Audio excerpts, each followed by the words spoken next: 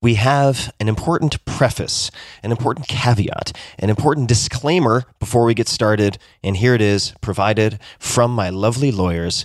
Here we go. I am not an investment advisor. All opinions are mine alone. There are risks involved in placing any investment in securities or in Bitcoin or in cryptocurrencies or in anything. None of the information presented today, or really anytime, since you might be listening to this anytime, is intended to form the basis for any offer or recommendation or have any regard to the investment objectives, financial situation, or needs of any specific person. That includes you, my dear listener. So everything you're going to hear is for informational, entertainment purposes only. And with that said, please enjoy. Hello, boys and girls, ladies and germs. This is Tim Ferriss, and welcome to another episode of The Tim Ferriss Show, where it is normally my job to interview world-class performers to tease out the habits, routines, etc. that you can apply to your own lives. This episode is a special episode, and it is a very detailed, action-packed episode. At least it was for me. And in a sense, it pairs really well with an earlier episode. In 2017, I did an episode with Naval Ravikant, who joins me again in this round 2, with Nick Szabo. And the title of that episode was The Quiet Master of Cryptocurrency. And it really covered everything related to Bitcoin. So BTC, smart contracts, all of those fundamentals. This volume 2 is going to cover everything Ethereum. And the two people joining me, I already named one, are Naval Ravikant, as I might have mentioned, and he is really the pilot for this conversation, so he takes the reins as the interviewer. You can find him on Twitter at Naval, N-A-V-A-L. He is the co-founder and chairman of AngelList. He is an angel investor and has invested in more than 100 companies, including many huge successes, including Twitter, Uber, Notion, Opendoor, Postmates, and Wish, among many, many, many, many others. You can subscribe to Naval, his podcast on wealth and happiness, on Apple Podcasts, Spotify, Overcast, wherever you get your podcasts. You can also find his blog at Naval, that's nav.al. The guest of honor and the real expert in this particular episode is Vitalik Buterin, on Twitter at Vitalik Buterin, Vitalik Buterin. Vitalik is the creator of Ethereum. He first discovered blockchain and cryptocurrency technologies through Bitcoin in 2011 and was immediately excited by the technology and its potential. He co-founded Bitcoin Magazine in September 2011, and after 2.5 years looking at what the existing blockchain technology and applications had to offer, wrote the Ethereum white paper in November 2013. It is hard to believe that it was so relatively recent. He now leads Ethereum's research team, working on future versions of the Ethereum protocol. In 2014, Vitalik was a recipient of the 2-year Thiel Fellowship, tech billionaire Peter Thiel's project that awards $100,000 to 20 promising innovators under 20 so they can pursue their inventions in lieu of a post-secondary institution. And boy, oh boy, did that award turn into a hell of a lot of value for the world and a lot of people. And Vitalik, I believe, is now a ripe old 27 years old. You can find his writing and much more at vitalik.ca. That's vitalik.ca. And for ease of reference and ease of finding, you can find the previous conversation with Nick Szabo on Bitcoin and smart contracts and other core concepts at tim.blog/Bitcoin, and you can also find this current conversation with Vitalik on all things Ethereum at tim.blog/Ethereum. That's ETHEREUM. Please enjoy this wide-ranging conversation with Vitalik Buterin and Naval Ravikant. This episode is brought to you by Theragun. I have 2 Theraguns, and they are worth their weight in gold. I've been using them every single day. Whether you're an elite athlete or just a regular person trying to get through your day, muscle pain and muscle tension are real things. That's why I use the Theragun. I use it at night. I use it after workouts. It is a handheld percussive therapy device that releases your deepest muscle tension. So for instance, at night, I might use it on the bottom of my feet. It's helped with my plantar fasciitis. I will have my girlfriend use it up and down the middle of my back, and I'll use it on her. It's an easy way for us to actually trade massages in effect. And you can think of it, in fact, as massage reinvented on some level. Helps with performance, helps with recovery, helps with just getting your back to feel better before bed after you've been sitting for way too many hours. I love this thing. And the all-new Gen 4 Theragun has a proprietary brushless motor that is surprisingly quiet. It's easy to use and about as quiet as an electric toothbrush. It's pretty astonishing. You really have to feel the Theragun's signature power, amplitude, and effectiveness to believe it. It's one of my favorite gadgets in my house at this point. So I encourage you to check it out. Try Theragun. That's Thera, Theragun. There's no substitute for the Gen 4 Theragun with an OLED screen. That's OLED, for those wondering. That's organic light-emitting diode screen, personalized Theragun app, and an incredible combination of quiet and power. So go to Theragun.com/Tim right now and get your Gen 4 Theragun today. Or you can watch the videos on the site, which show you all sorts of different ways to use it. A lot of runner friends of mine use them on their IT bands after long runs. There are a million ways to use it. And the Gen 4 Theraguns start at just $199. I said I have two. I have the Prime, and I also have the Pro, which is like the super Cadillac version. My girlfriend loves the soft attachments on that. So check it out. Go to Theragun.com/Tim. One more time, Theragun.com/Tim. This episode is brought to you by Pique, Pique, and their brand new supplement, Daily Immune, vitamin C optimized for absorption. Americans are arguably famous for having the world's most expensive urine. So are you absorbing your vitamin C or just peeing it out? Studies have shown that you might absorb less than 50% of vitamin C when you consume amounts over 1,000 milligrams, also a gram. Those are the same thing. Pique's Daily Immune is maximized for absorption with liposomal encapsulation technology. Liposomes help deliver vitamin C to exactly where you need it, your cells, not just your bladder. And I've been using their packets now for a few weeks. I've gone through a number of boxes, and I typically take 1 to 2 per day as, I would say, maintenance kind of support dose. And I'll take more than that if I feel any type of cold coming on or any symptoms thereof. Pique's unique formula supports a healthy immune system, and Daily Immune features a buffered, non-acid form of vitamin C that's gentle on your stomach. It is a powerful and absorbable vitamin C that fits in your pocket and tastes great. So I will often take a handful of these, just stick them in a jeans pocket for the day, and then every few hours, open up a packet. Plus, it contains just 7 clean ingredients, no preservatives, refined sugar, or additives. All you need to do is open and squeeze it into your mouth. No glass, water, or spoon needed. Personally, I like to have a small chaser of water or carbonated water, but you don't need it. You can do it on the run. It's so easy and tastes so good. Think black European elderberries. That is the flavor I've been consuming. You might choose to take it once or twice a day or more, as I do. There's a reason Pique's products have more than 15,000 5-star reviews. People are very happy with their products. Try it for yourself risk-free. With their 30-day satisfaction guarantee, you either love it or you get your money back. So go to piquet.com/Tim. That's piquetea.com/Tim.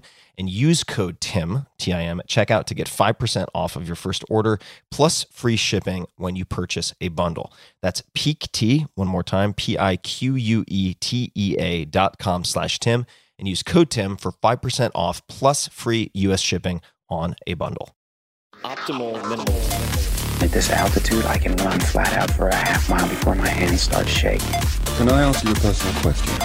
Now would seem an appropriate time. What if I did the opposite? I'm a cybernetic organism, living tissue over metal endoskeleton.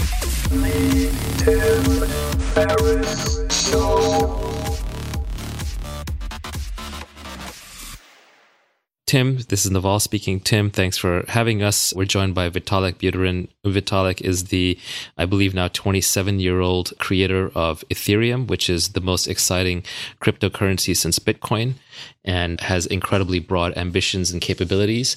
And Vitalik is a really interesting guy because not only did he create Ethereum or co-create it, he also is a multidisciplinary polymath. His blog at Vitalik.ca is full of lots of great ideas and insights and thoughts.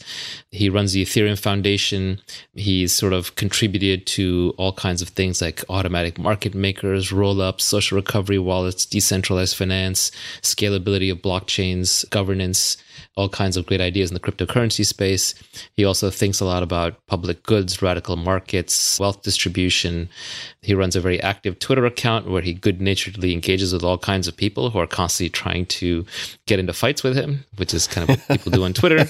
And we're very lucky to have him. I would say that for me, along with Nick Szabo, and who we interviewed here in 2017, who created BitGold and coined the term smart contracts, and along with Zuko, who is the irrepressible founder of Zcash, I've always found Vitalik, Nick, and Zuko to be sort of the three people on Twitter that I early on learned a lot about crypto from. So welcome, Vitalik, and thanks for taking the time to talk to us about yourself and Ethereum. No, thank you very much for the introduction, Naval. It's good to be here. Yeah, so I'm going to start just right off the bat. We're probably going to try and keep this fairly basic and high level. For those of you who are quite experienced with cryptocurrencies, this may be a very general conversation. But at the same time, I'm going to ask Vitalik some hard questions. We're not going to let him get away with just the PR angle. And so, but we'll start with some basics. Let's assume we know what cryptocurrencies are. And for those of you who are not that familiar with it, I would suggest you go back to the podcast that Tim and I did with Nick Szabo back in 2017. I believe that's titled The Quiet Master of Cryptocurrency. Correct. And so once you're kind of up to speed on that, this one will make a lot more sense. But we're going to get right into not what is crypto or what is Bitcoin. We're going to get into what is Ethereum. So how do you describe it today, Vitalik? Sure. So the one sentence explanation of Ethereum that I sometimes give is it's a general purpose blockchain. So this, of course, makes more sense if you kind of already know what a blockchain is, right? It's this kind of decentralized network of many different computers that are together and like maintaining this kind of like a ledger or this kind of database together. Different participants have like very particular ways of plugging into that, and they can send transactions that do very particular things, but no one can tamper with the system in a way that's outside of the rules. And Ethereum expands on the Bitcoin approach by basically saying, well, instead of having rules that are designed around supporting one application, we're going to make something more general purpose where people can just build their own applications, and the rules for whatever applications they build can be kind of executed and implemented on the Ethereum platform. So one explanation that I heard one person give is that Bitcoin is like a spreadsheet where everyone only controls their own 5 squares of the spreadsheet, but Ethereum is a spreadsheet with macros, right? So everyone kind of controls, their own accounts, which is kind of their own little piece of this universe. But then these pieces of the universe can have code, and they can interact with each other according to pre-programmed rules. And you can build a lot of things on top of that, right? Like Bitcoin builds a monetary system on top, kind of famously. Ethereum can build, decentralized domain name systems, again, various decentralized financial contraptions, prediction markets, non-fungible tokens, and all sorts of different schemes that people have been coming up with. And the limit for what you build is basically your own creativity. But the core difference between building an application on Ethereum versus building it on, some traditional centralized platform is this core idea that once you build your application, the application does not need to depend on you or any other single person for its continued existence. And the application is guaranteed to continue running according to the rules that were specified. And you do not have any ability to kind of irregularly go in and tamper with it. That's a great overview. And I like that Excel analogy of it's a spreadsheet with macros instead of just a spreadsheet where you control your own cells. I'll also try and articulate in a few ways that I understand it kind of around the edges, because I think Ethereum is one of those things that's now quite a bit bigger than you. And it probably has evolved in ways that even you didn't fully anticipate. So in some sense, we're discovering Ethereum and no longer just building it. I also like to think of it as kind of an unstoppable application platform. So a platform for building unstoppable applications, kind of like a world computer, where let's say that we want to run very, very important computer programs where we don't trust the computer itself and we don't trust the other people to execute code on our behalf. Then we create a single world computer where we check the code on the machines of many, many different people all around the world who are properly incentivized to maintain a single computing state. So if Bitcoin is a shared ledger, then Ethereum is a shared computer for the entire world to run its most important applications. So some of the applications that people are building on it are among the possibly the most important applications of the future. So let's talk a little bit about those applications, about what this trustless world computer is doing. What are the applications today that are the most common and that you're most excited about? So first of all, I think ETH, the asset, is a cryptocurrency, and it itself is an application, and kind of the first application of Ethereum. Going beyond financial things a bit, I mentioned ENS, the Ethereum name system. So ENS, you can think of it as a decentralized name system, right? So like, for example, when you go to ethereum.org, there's DNS, the domain name system, which is this big, the kind of table that maintains this mapping of, if a person enters ethereum.com, the server they actually have to talk to the website is, like some particular IP address. And this DNS system that maintains this kind of public relationship is a fairly centralized system with a very small number of servers running it. So ENS is a fully decentralized alternative that is running on the Ethereum blockchain. And you can use it not just for websites, right? Like you can use it just for accounts. So for example, like there's a messaging service called Status. It's like, in terms of like what it feels like to use it, it's a messenger. It's similar to Telegram or Signal or WhatsApp or any of those. But the difference is that it is decentralized. And so there's no dependence on any single server, or like there's no dependence on Status, the company, which is nice because, it makes the whole thing much more censorship resistant. It makes the whole thing just much more guaranteed to survive, regardless of what forces wish for its existence or wish against its existence in the future. ENS is this really important part of it because, well, if you have a chat application, I need to have some name by which I can refer to, like the users that I want to talk to, right? Like I want to type in and say, I want to talk to Naval. And things like Telegram and Signal and WhatsApp, that mapping is generally basically kind of authenticated and controlled by a server. But whereas in the Status, it's all just done by the Ethereum blockchain, right? So that is one good example, I think, of a kind of not financial, but still very important Ethereum application. Now, going beyond those two cases, there's a lot of kind of more complicated things. So there's the DeFi, decentralized finance space, which is this big category that has all sorts of interesting contraptions in it. So for example, there's prediction markets. So platforms where you can go and like bet on different outcomes, like, who's going to win some sports game or, who's going to win some particular election. There have been very successful prediction markets running on the Ethereum blockchain. There's just markets for trading between different kinds of assets. There's what's called synthetic assets. So if you want to have access to like some mainstream real world asset, like, a dollar could be one example, but, you don't have to like dollars. Like there's lots of other examples as well. There's versions of this that are kind of purely virtual, sort of simulated versions that exist purely, within the Ethereum environment. There's this entire kind of very powerful financial toolkit that exists within the Ethereum ecosystem. On the whole, like there's just a lot of these interesting things that happen. I mean, there's even games that are based on Ethereum. There's a whole bunch of different things. Yeah, in fact, DeFi, decentralized finance, is this gigantic new category in which entire companies and protocols are being built in a decentralized way that allow you to do a lot of things that would have required Wall Street, along with bankers and judges and lawyers and accountants to handle, but now is done through smart contracts that are living on the blockchain. on the Ethereum blockchain. And these smart contracts are kind of at the core of the Ethereum blockchain. We talked about these in the Nick Szabo podcast, but he famously described it as like an automated vending machine as an example of a smart contract where you put in money in a certain slot and there's a certain set of rules and you press certain buttons and you get certain products in exchange. But these smart contracts obviously now are getting far, far more complicated and can actually be used not just to compose financial applications, but even applications that we don't normally think of as financial. One way to think about it for those of you who are into computer programming is imagine if every piece of a program, every function had an address from which anyone in the world could reach it, a unique identifier address, and it had a slot into which you could insert money. So you could call any function wherever it is in the world, you could insert money into it, and it would do something on your behalf. And so that gives Ethereum applications this very interesting property called composability, where you can use them almost like Lego blocks. Each one builds on the rest.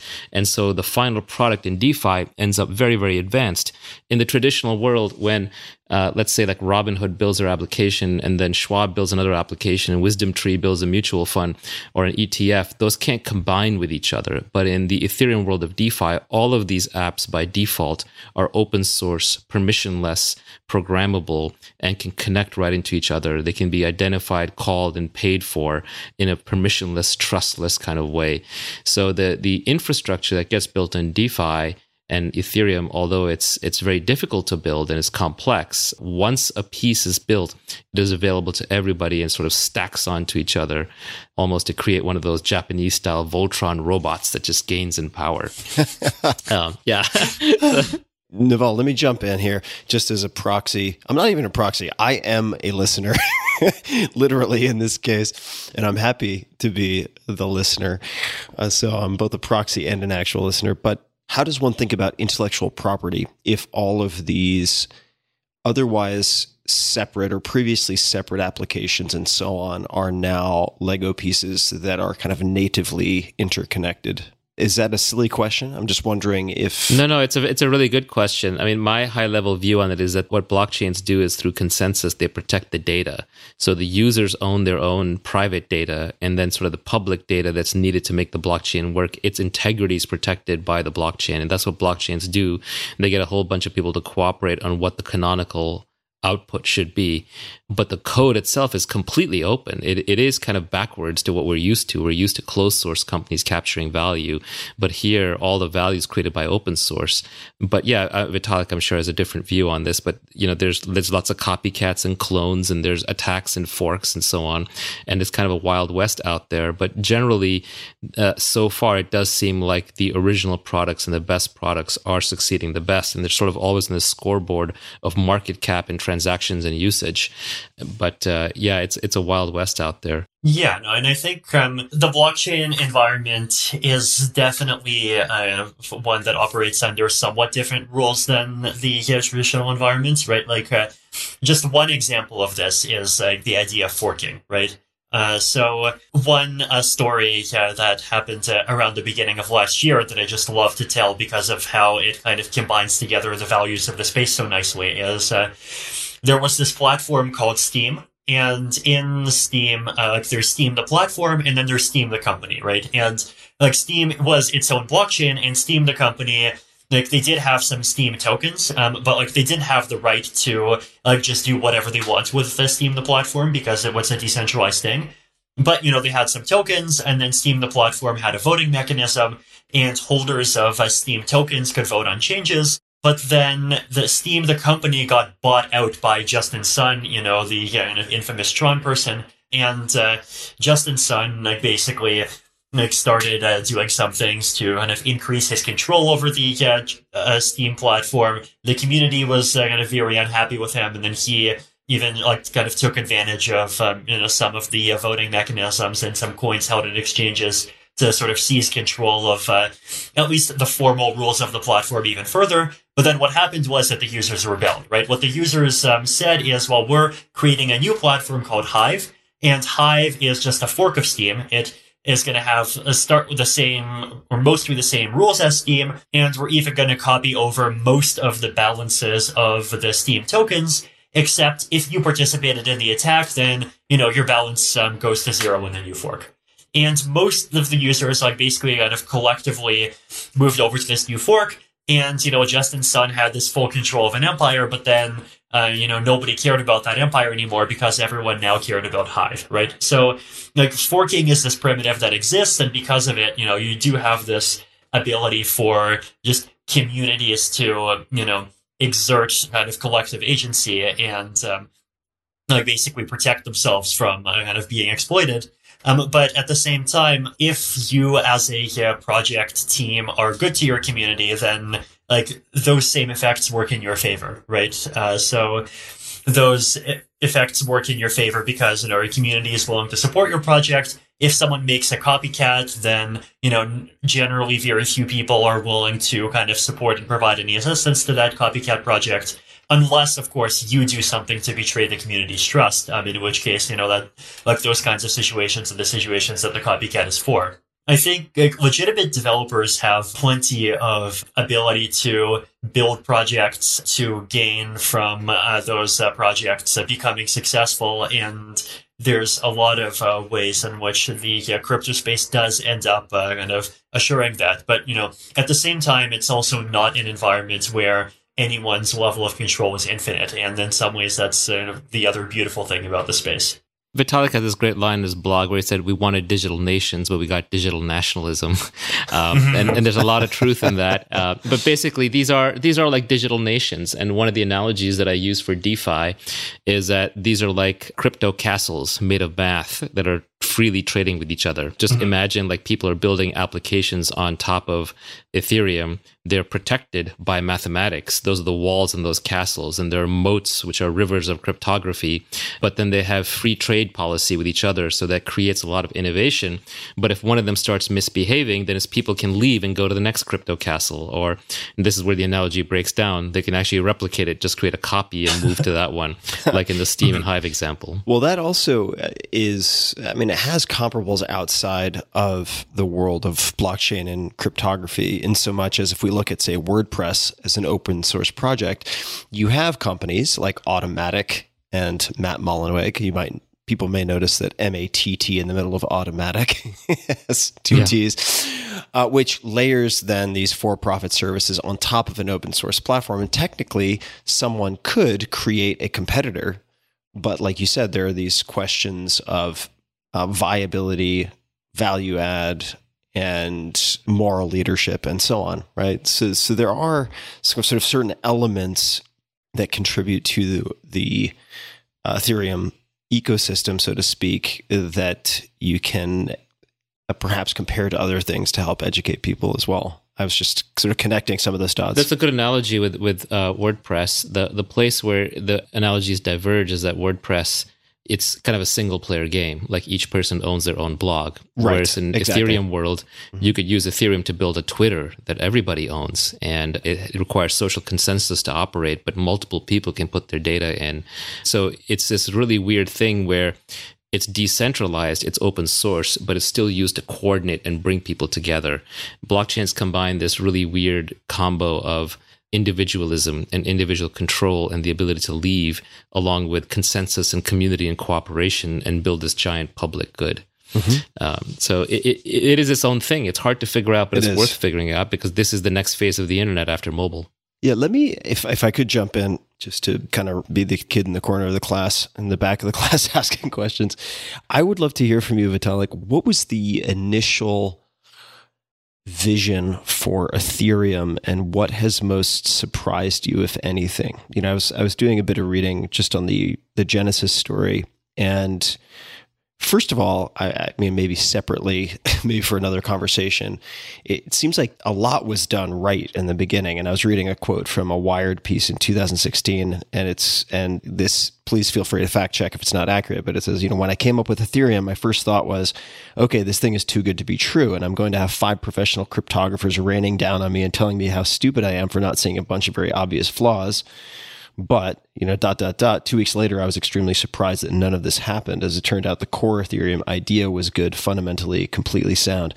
I'd love to hear what the core idea was. Maybe we've already stated it and it's redundant, but the initial vision, and if anything has been really surprising to you that has transpired since those early days. So I think the core idea is, to make a general purpose blockchain, and to kind of open the gates for people to build what they want to build on top of it, right? Like, the background kind of story for when Ethereum was starting to be formed was that this was just the time when the idea of a blockchain kind of beyond Bitcoin was just starting to gain legitimacy, and people were just starting to realize that, there are these applications for blockchains other than just them running a currency, and it would be nice to build a platform that can actually support them. And so at the beginning, right, you had single-purpose blockchains. You had Bitcoin for currency. You had Namecoin for domain names. You would have like single-purpose protocols like colored coins for issuing assets. The second step is what I call the Swiss Army knife protocols. So a Swiss Army knife protocol basically says, well, here's a list of 25 different applications that we've identified as being important, and let's build a blockchain to support all of them. So like Mastercoin was one example of what I call a Swiss Army knife protocol. And the problem with the Swiss Army knife protocol is that 2 weeks later, some 14-year-old teenager in Finland comes up with a 26th application. You have to go hard fork the protocol. So the next natural step is this kind of general purpose approach, where instead of your blockchain supporting 25 applications, your blockchain supports a programming language. And whatever system with whatever rules you want to build, you write that in a piece of code, and the nodes in the network can all execute the code, and the network kind of helps to collaboratively enforce the rules of this code for the objects that are in your particular application. So that was kind of the technical perspective. And then there's also the perspective of, well, what did I envision people building on top of it? It's actually surprising how it hasn't changed that much. I remember some of the very earliest applications included kind of financial gadgets. So contracts for difference were one example, which is, one very particular subset of the thing that today we call DeFi. Decentralized file storage, kind of like, pay people to store a gigabyte of your data, was one thing I was excited about. Decentralized name systems was excited about those, decentralized trading between different assets. Like, a lot of the examples of just things that people wanted to do with blockchains at the time, like they just are the same as what people are doing today. Though there are also new applications, right? So like non-fungible tokens, that I briefly mentioned, NFTs. The idea here is basically just create a token that, represents something other than a financial asset. And one example of this could be that an NFT can represent video game assets. An NFT could represent like a digital work of art where he wants to sell kind of like basically bragging rights as being the original owner of it. And, there's a lot of these different use cases. And these, right now, the NFT ecosystem has been extremely successful. About a week ago, there was a Nyan Cat NFT that got sold for the equivalent of about $580,000. So that's an example of a new thing. Another example of an old thing is DAOs, decentralized autonomous organizations. And so the idea here is, well, let's build an organization where the rules for the decision-making in that organization, the equivalent of like shareholder or board voting or whatever he wants to use, could just be written as rules in a smart contract. And then the program that executes those rules can be directly in control of whatever assets the organization is supposed to control. And, we've seen a couple of examples of kind of simple DAOs in action. In MakerDAO, which kind of maintains, DAI, the stablecoin that kind of algorithmically targets a price of $1, is one example. Now there's also Rai. There's a lot of examples of this. A lot of things that we expected from the beginning. Prediction markets also have been part of what we were excited about using blockchains for since 2014, and they're still around today. So a lot of old things and also some new things as well. Thank you. Extremely helpful. Yeah, I mean, some of the ones that Vitalik just laid out, like I think your recent guest, Katie Hahn, mentioned NFTs as nifties, is what she called it. I did, because I wanted to try to force that. Sorry. I wanted to try to force that into the lexicon. But yes, got it. Okay. Well, you won. It's stuck. Nifties. Yeah. Nifties. Yeah. So nifties are this crazy idea that like owning a digital copy of something and having your name stamped to it somehow gives it more value. But it seems to work. It works with collectible trading cards. It seems to work with digital art. And then because of the composability of the Ethereum infrastructure, you can reuse these nifty items across different games, different museums, different virtual worlds. And so you own it in one place and you own it everywhere, which is a very powerful concept. So digital scarcity was born with Bitcoin, but now extending into things that are not fungible, that are not exchangeable with each other. And that's been, frankly, for me, a surprising thing that has emerged in Ethereum.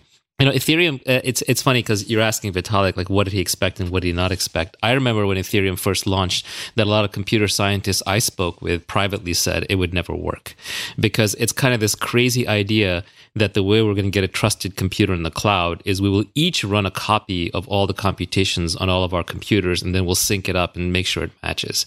So that's the recipe for building the slowest computer in the world. And but somehow we've gotten away with it. And so I think the big debate now about Ethereum has shifted from will it work to will it scale? And when I talk to my friends in the crypto community and I say, hey, what do you want me to ask Vitalik? They send me a list, of many, many questions, but the center piece is always the same. And like, how the heck is this thing going to scale? And I would like to get in that conversation. That is a more complicated conversation. It's technically sophisticated. But basically, we're saying, hey, we're going to have one giant mainframe computer in the cloud running everyone's applications so that we can all trust the computer instead of trusting each other. But how is that going to scale? Isn't that going to be the slowest computer of all time? And so now we're in a situation where Ethereum, it's actually cleverly named, it runs on so-called gas, quote unquote, and there's a limited amount of gas per block in the Ethereum blockchain. And frankly, the price of gas has gone up. These decentralized finance applications, they can be very lucrative. They're trading large amounts of money, and people are eager to use them, but the price of each of these transactions is going up. I was trying to do a small DeFi transaction the other day, and it was a $100 transaction, and the price was $25 just to execute the transaction. And that's a very, very high transaction fee. And I know Vitalik and crew have been working for years on the Ethereum 2 project to bring that cost down. By the way, as an aside, that is one place where Ethereum really differs from Bitcoin. Bitcoin is saying, we're digital gold, this thing is immutable, don't change it. And the fights in the past have been about changing Bitcoin or not. And there was a big famous schism over that.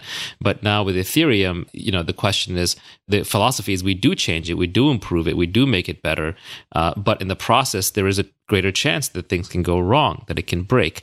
So now we're entering Ethereum 2, which is the scalable version of Ethereum. So Vitalik, do you want to give us a quick overview of Ethereum 2 at a very high level, and then we can kind of dig into the pieces?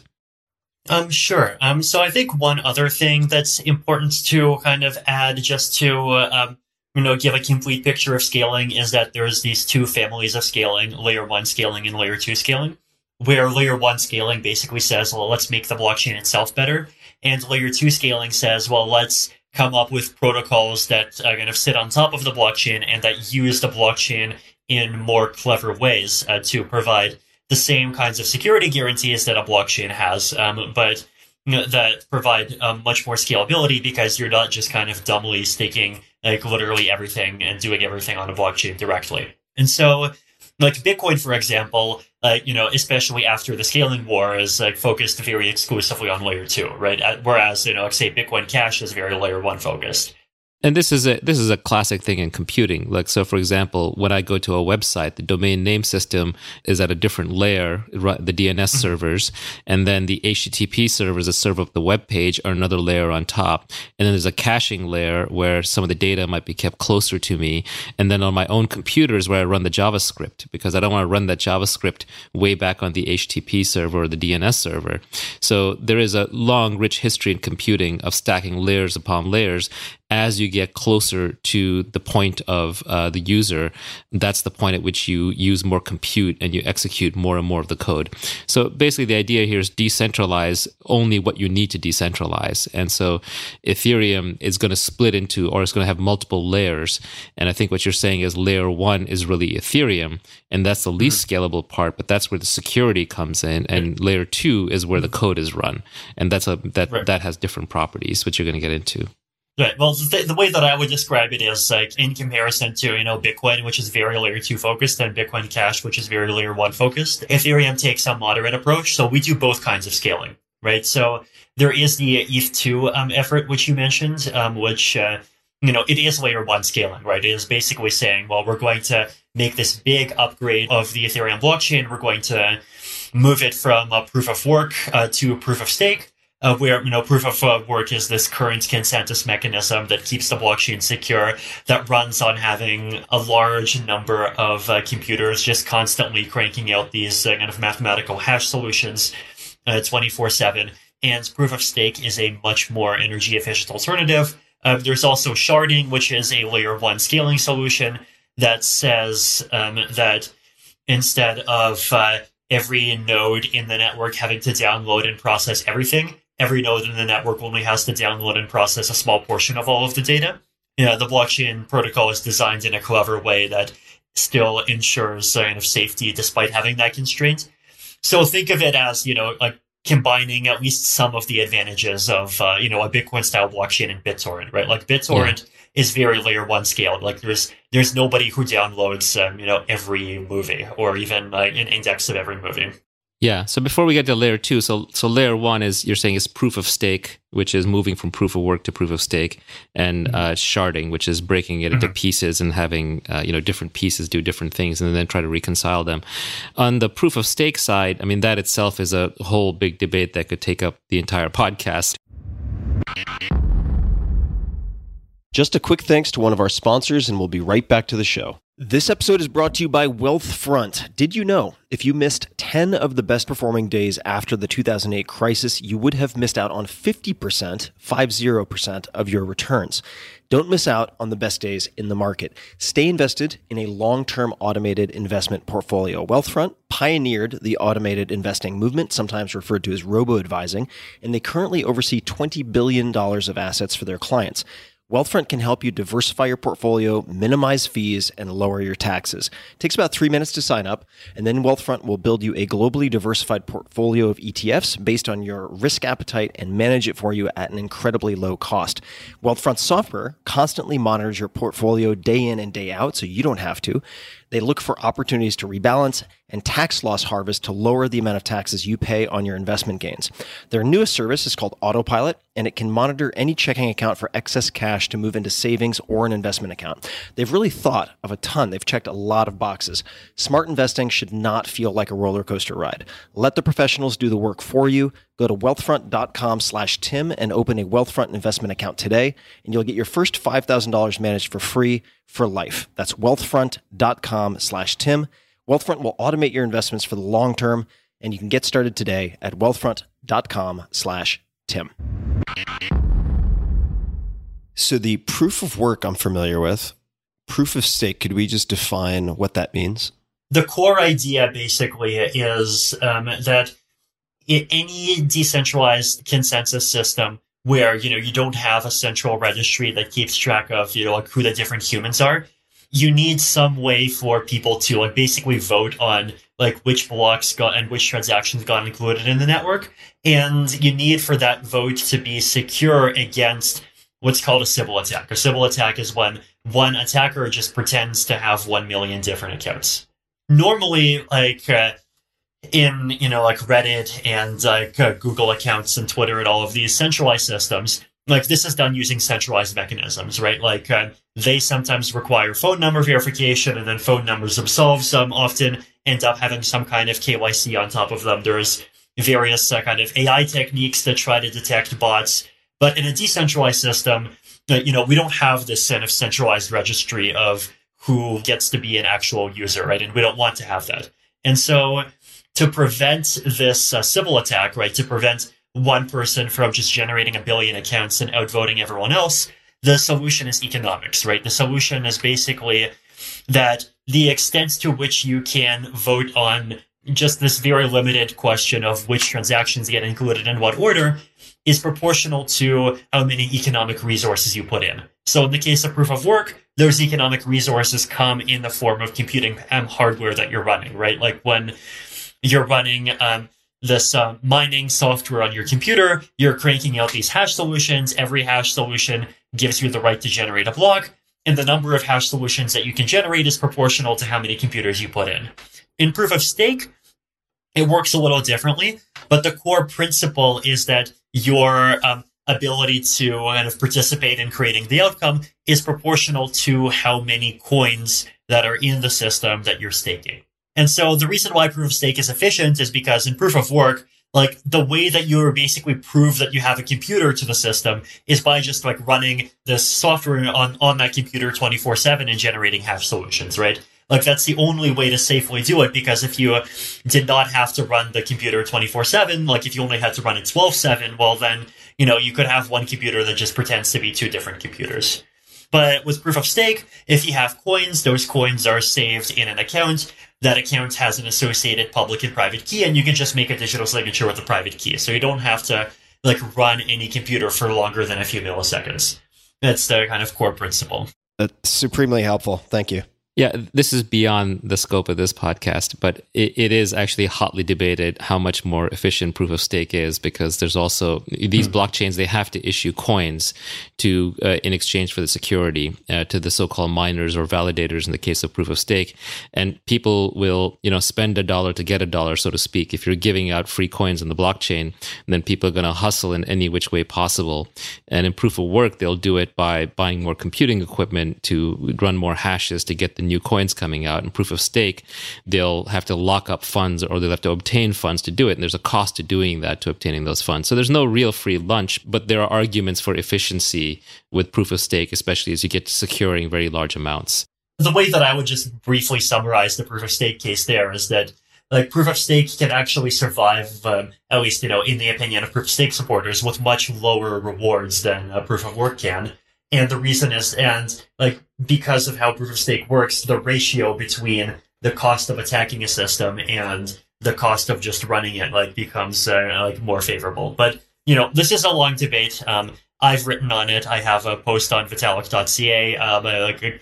If you just scroll down, the most recent one called Proof of Stake, and then, proof of work proponents have their own posts as well. So encourage you to read all of them. So going back, so this is all layer one scaling, switch from proof of work to proof of stake, start sharding the blockchain. And this gets you some tens of times improvement, 20 times, 25 times improvement in throughput. 100 times. 100 times. Fantastic. Yeah. So then there's layer two, which stacks on top. Yes. So layer two, as I mentioned, is about creating protocols that live on top of the blockchain that only use the blockchain in very particular ways. So there's lots of techniques for this, right? The simplest layer two to explain, I think, is a very special purpose kind of layer two called a payment channel. So the idea behind a payment channel is let's say I am, selling you, Naval, an internet connection. And you're paying me per megabyte. Let's say you're paying me, 1 cent per megabyte. Now, if we want to do this over the blockchain, the naive way to do it is every time a megabyte of data passes through the connection, you just make an on-chain transaction and you send me 1 cent. The problem is this requires lots and lots of transactions, and the transaction fees are actually much more expensive than 1 cent. So it's just completely economically non-viable. So here's what we do instead. You put $10 into a smart contract, right? So you send $10 on the blockchain to an address where, according to the rules of the Ethereum network, once those funds are at that address, those funds are controlled not by a human, but by a computer program.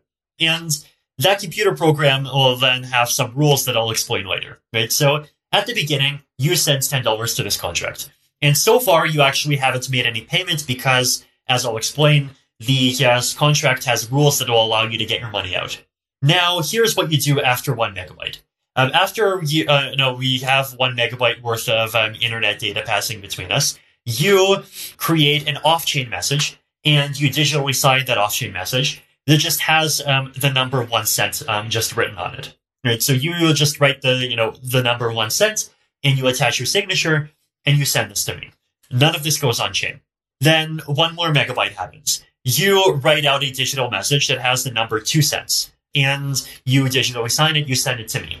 Sometime later, every time a megabyte happens, you just send me 1 more of these messages, you keep on incrementing the number, and let's say after a few hours of this, in total, we've had 347 megabytes worth of a communication, and you've sent me a message that says $3.47, and you are now no longer wants to use my internet. You're signing off for the day.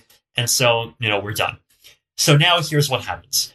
I can then take your message and your message that says $3.47. I can attach my own signature to it, and I can publish it as a transaction going to the smart contract that you have your $10 in.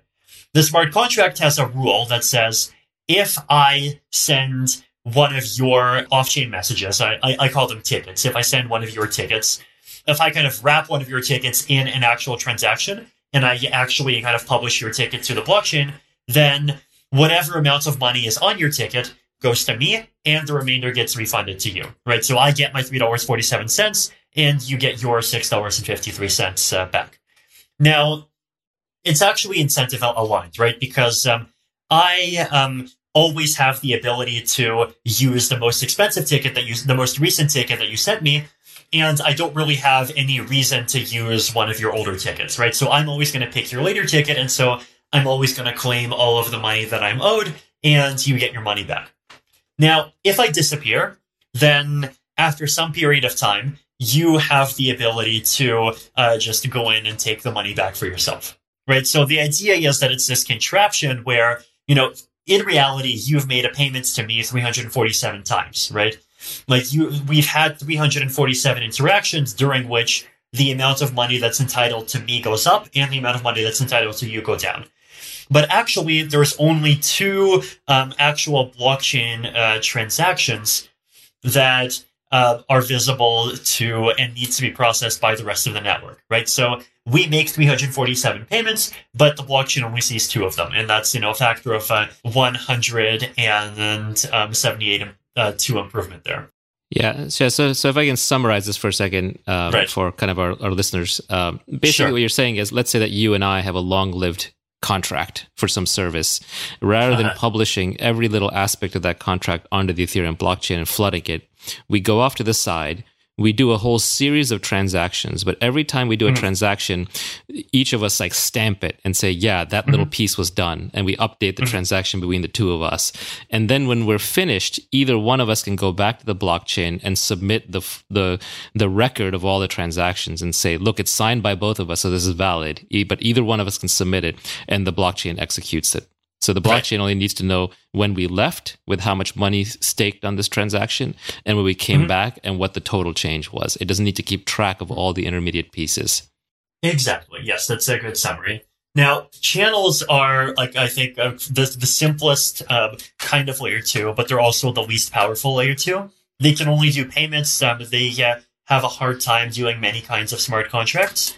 Channels exist, and they are being used for more and more things, and they're great.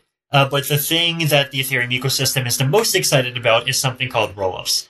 Now, I don't want to actually, go in and fully explain rollups because they're even more complicated than channels. But for those who are interested, I do have an article. Once again, go to Vitalik.ca, scroll down, I think it's called An Incomplete Guide to Rollups. And so I describe channels and also this thing called plasma and then also rollups.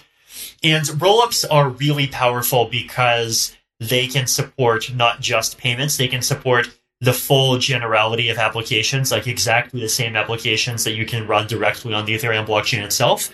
But if you do those things inside a rollup, they become 100 times cheaper. So it's this very powerful scalability technology, and the Ethereum community loves rollups because they're very easy to upgrade to. Because if you run an application on Ethereum, you can just run the exact same application inside of an Ethereum virtual machine compatible rollup, of which a couple of projects exist. And actually, I think a couple of days ago, Optimism announced that they're going to launch their mainnet fairly soon. Yeah, rollups are fascinating. I've been looking into them a little bit, and they're worth learning about. It's basically, the idea is just that there's these very complex machines that are not on the blockchain, that are off the blockchain, that are running the transactions, but then they're submitting different kinds of proofs back to the blockchain to say, don't worry, this was a valid transaction. And the two different approaches, Optimism is optimistic, where basically optimistic rollups say, we assume people are doing the right thing, but we're watching. And if someone commits fraud or makes a mistake, then they get punished for that fraud. Whereas there are these zero knowledge based rollups, pioneered by Starkware and others, which are basically saying, hey, actually, we're going to submit proofs which are much shorter than the actual computation, that the computation was done properly. But I think these give together, another 100x speed up? Mm-hmm. Yes. So if you combine the ETH2 layer 1 speed up and the layer 2 rollup speed up, then you get the 10,000 times speed up. Exactly. You can get somewhere over 100,000 transactions a second. And one other really nice feature of sharding, by the way, is that it's quadratic, right? So if the efficiency of computers increases by a factor of 2, then you can support twice as many shards, and each shard can be twice as large, and so the capacity of the whole system increases by a factor of 4, right? And so we actually expect that capacity to increase, going even far beyond 100,000 over the next couple of decades. So is it a stretch to say then that that sharding increases capacity is a square of Moore's law as opposed to just at Moore's law? Yes, this is the mm-hmm. Now, if we get to 100,000 plus transactions per second, that's a lot. I mean, to give a comparable metric, there's about 100,000 tweets per second at Twitter during peak times, and obviously these transactions are going to be much more sophisticated or could be much more sophisticated than a single tweet. They can actually be arbitrary computer programs running on the side. So that's quite a bit of scalability. So then I think the question comes up: well, where is it? A lot of people I know who are building apps on top of ETH have now had to come up with backup plans. There are competitive blockchains that are coming up, which trade off decentralization and security for speed. So what they'll do is they'll say, well, we'll only have 20 validators run by our friends, or maybe 100 people that we know and trust. But in exchange, it's a lot faster. Now we don't have to get consensus from unknown people all over the internet. We don't need these complicated contraptions. And then they can basically run much faster. So a number of projects are looking at these as backup plans. But I know that they don't necessarily want to use these because these are less decentralized. They don't really fully live up to the original promise of blockchains to the same extent. So the real question, I think, in everybody's mind is is there a timetable for these? Can we reliably target a date for certain kinds of improvements? Because people are betting their businesses on this. Great and very important question. I'll start off with the progress of ETH2. So I think it's important to reiterate, because I think a lot of people haven't fully absorbed this. The ETH2 chain is already running, right? So there's already a proof of stake chain. It does not yet have sharding, but the proof of stake system is running. The thing that has not yet happened is the event that we call the merge, which is where we basically actually take the existing activity on Ethereum and we fully move it over from the proof of work chain to the proof of stake chain. And then the proof of work chain just basically becomes irrelevant from there. The reason why we took this kind of multi-step approach, where we first start the proof of stake system and then, we let both run in parallel for some time and then we merge at the end, is just to give proof of stake some time to prove itself before the entire ecosystem is asked to upgrade over. The proof of stake thing exists. It's been stably running ever since launch, and at some point fairly soon, we are going to actually go and merge all of the proof of work activity onto it. So sharding is also going to happen, and sharding right now is in the there's a spec, there's prototypes of parts of it. I will admit that we were actually prioritizing the merge kind of even more than sharding recently. The reason why for this actually has to do with the other thing, which is rollups, right? The thing to remember is that if you have rollups, but you do not have sharding, you still have 100x factor scaling, right? You still have the ability for the blockchain to go up to somewhere between 1,000 and 4,000 transactions a second, depending on how complex these transactions are. And so with rollups, as I mentioned, the Optimism, fully EVM capable rollup is likely to launch an initial mainnet release in around a month or so. There's also a project called Arbitrum, which is also an EVM capable rollup.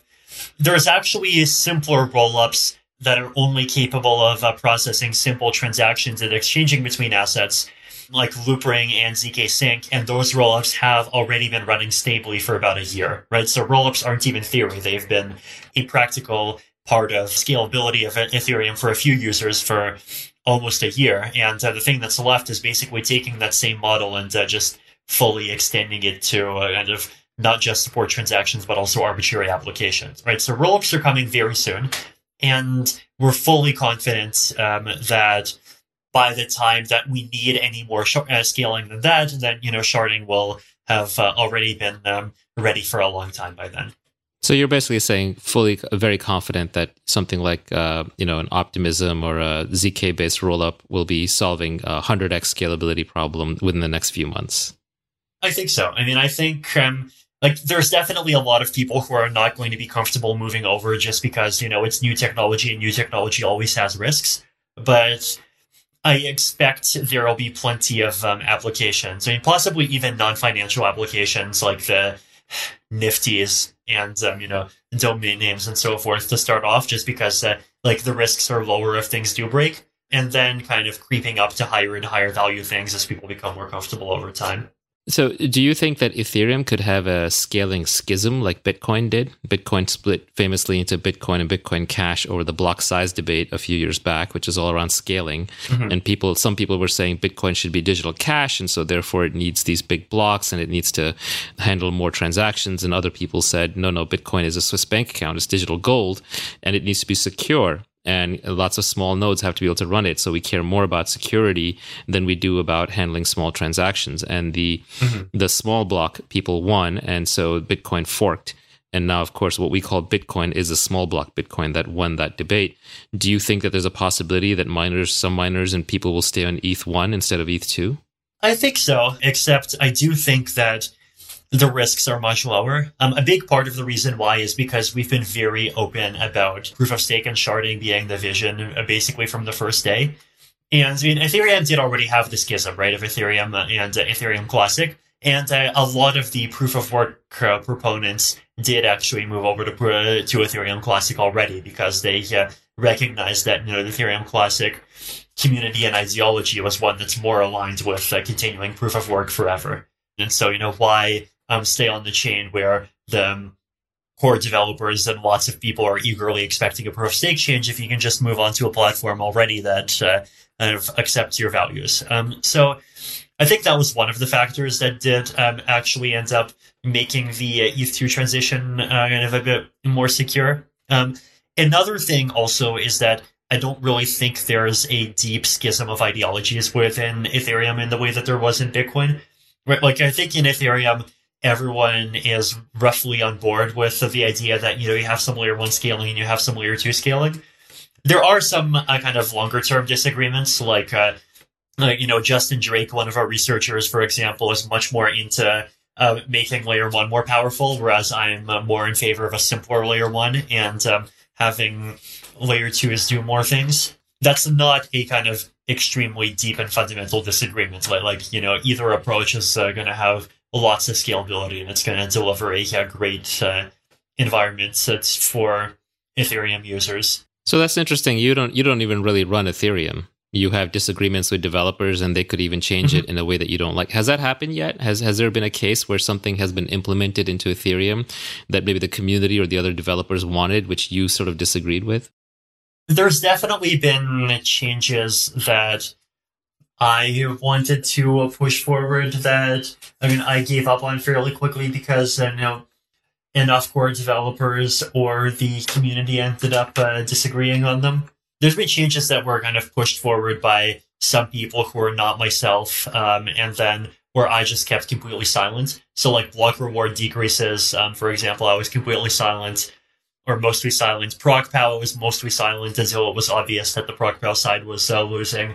Things that I was trying to push forward. Those are harder to find just because, I tend to just naturally understand what the community would accept, and I don't really try to push things that I don't think would be successful.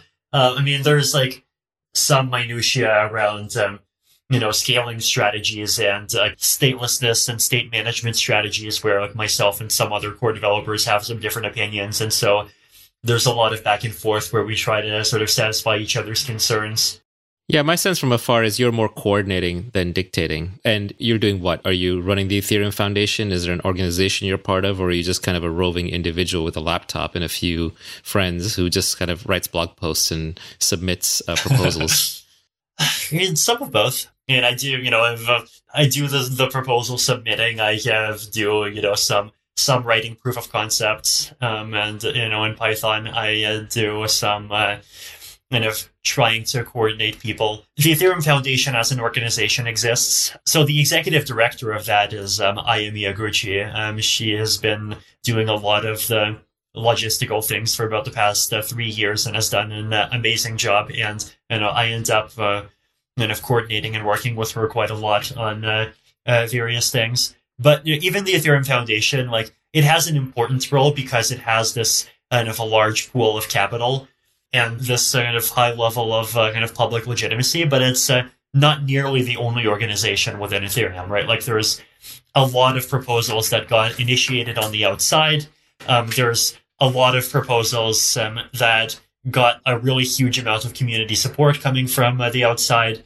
Even organizations other than the Ethereum Foundation that have a lot of resources within the Ethereum ecosystem. So, like, for example, for the first few years, Consensus did quite a lot. And Consensus is still doing a lot, but now there's also Uniswap, whose treasury has just grown a huge amount, and they are even wealthier than the Ethereum Foundation is. So I think in practice it does end up being this kind of loose collaborative effort between a lot of different groups. So Uniswap is interesting. Uniswap is, for those of you who don't know, it's an application built on top of Ethereum, but it has its own token, and it's one of the first automated market makers, a decentralized platform for exchanging cryptocurrencies with each other without having to use a centralized authority like a Coinbase or a Gemini or a CoinList. Instead, you just go into Uniswap, and it's a smart contract. It's not owned or run by anybody except the community and a few developers, and there's a token associated with it, but you can just automatically trade with this smart contract to turn, say, your Ethereum into a stable coin to get the equivalent of dollars or back. This shows how the Ethereum ecosystem is very different than the Bitcoin ecosystem. In the Bitcoin ecosystem, there's only one coin, there's Bitcoin, and they don't really tolerate other tokens in their orbit.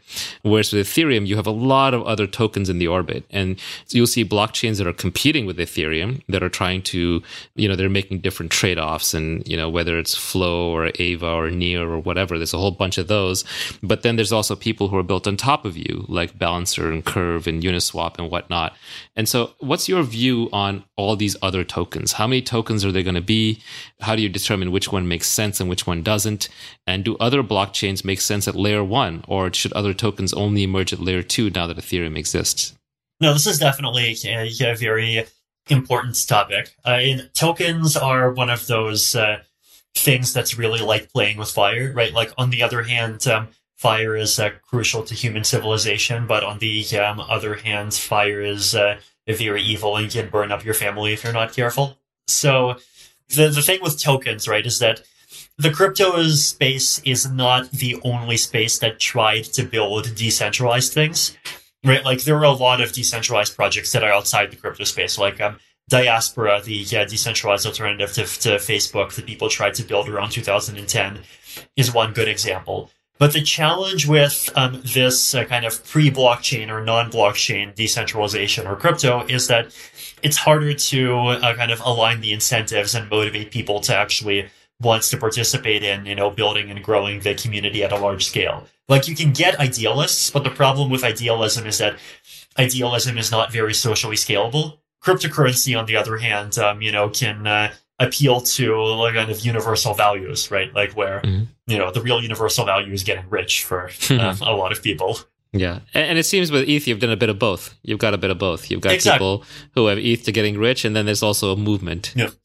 Right, exactly. And I think that balance is important, right? Like, I think the failure of a lot of non-blockchain crypto shows the inability to do things at scale without that financial incentive. But at the same time, the project, a lot of the more, at least in my opinion, amoral projects within crypto that just care about, the pump and the volume and, getting a powerful and expensive token that they can get rich off of, like, those projects end up not really doing well in the long term either, right? And there's been plenty of projects where just like VC funds gave, hundreds of millions of dollars of capital to them. But, the reality is that like hundreds of millions of dollars of capital just can't buy you a soul, right? And so a lot of people end up kind of stumbling and falling on that to some extent.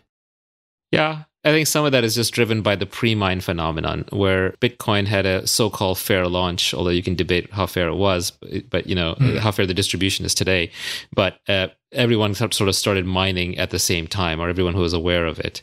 Whereas a lot of coins that have come subsequently, the team has a pre-mine where they get a bunch of the the coin in advance. And as the amount of the pre-mine goes up and the competition moves from, hey, let's mine as much Bitcoin as possible to, hey, let's just create the winning blockchain and then get the big pre-mine.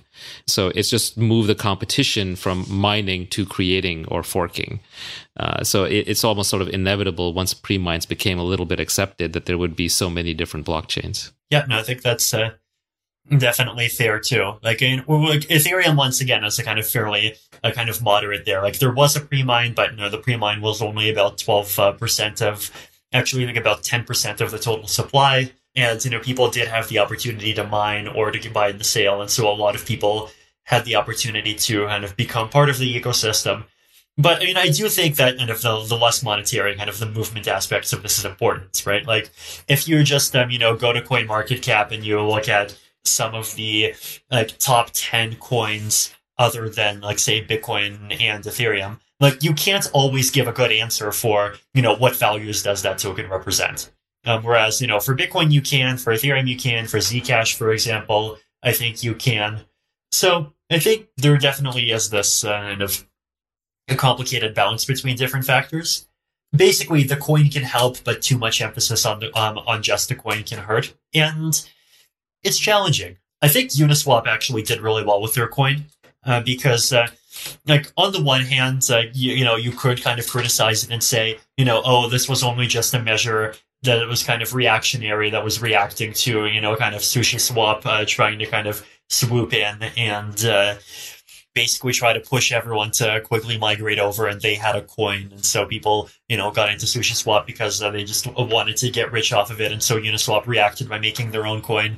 But at the same time, like they did this one really cool thing, which is a big part of the initial distribution was this very kind of egalitarian airdrop, right? Like basically, if you had used Uniswap even once before the airdrop began, you would get 400 Uni tokens. So at the time, those Uni tokens were worth about $3.50. So the joke was like, Uniswap actually delivered on giving everyone a stimulus check.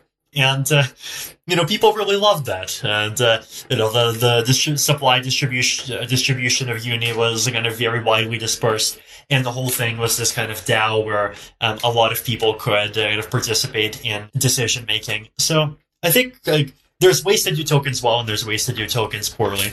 Yeah, the backdrop on Uniswap, SushiSwap, is Uniswap was this automated market maker, this decentralized exchange that launched, and then they sort of got attacked. They got cloned by this other one called SushiSwap, joke on Uni Sushi.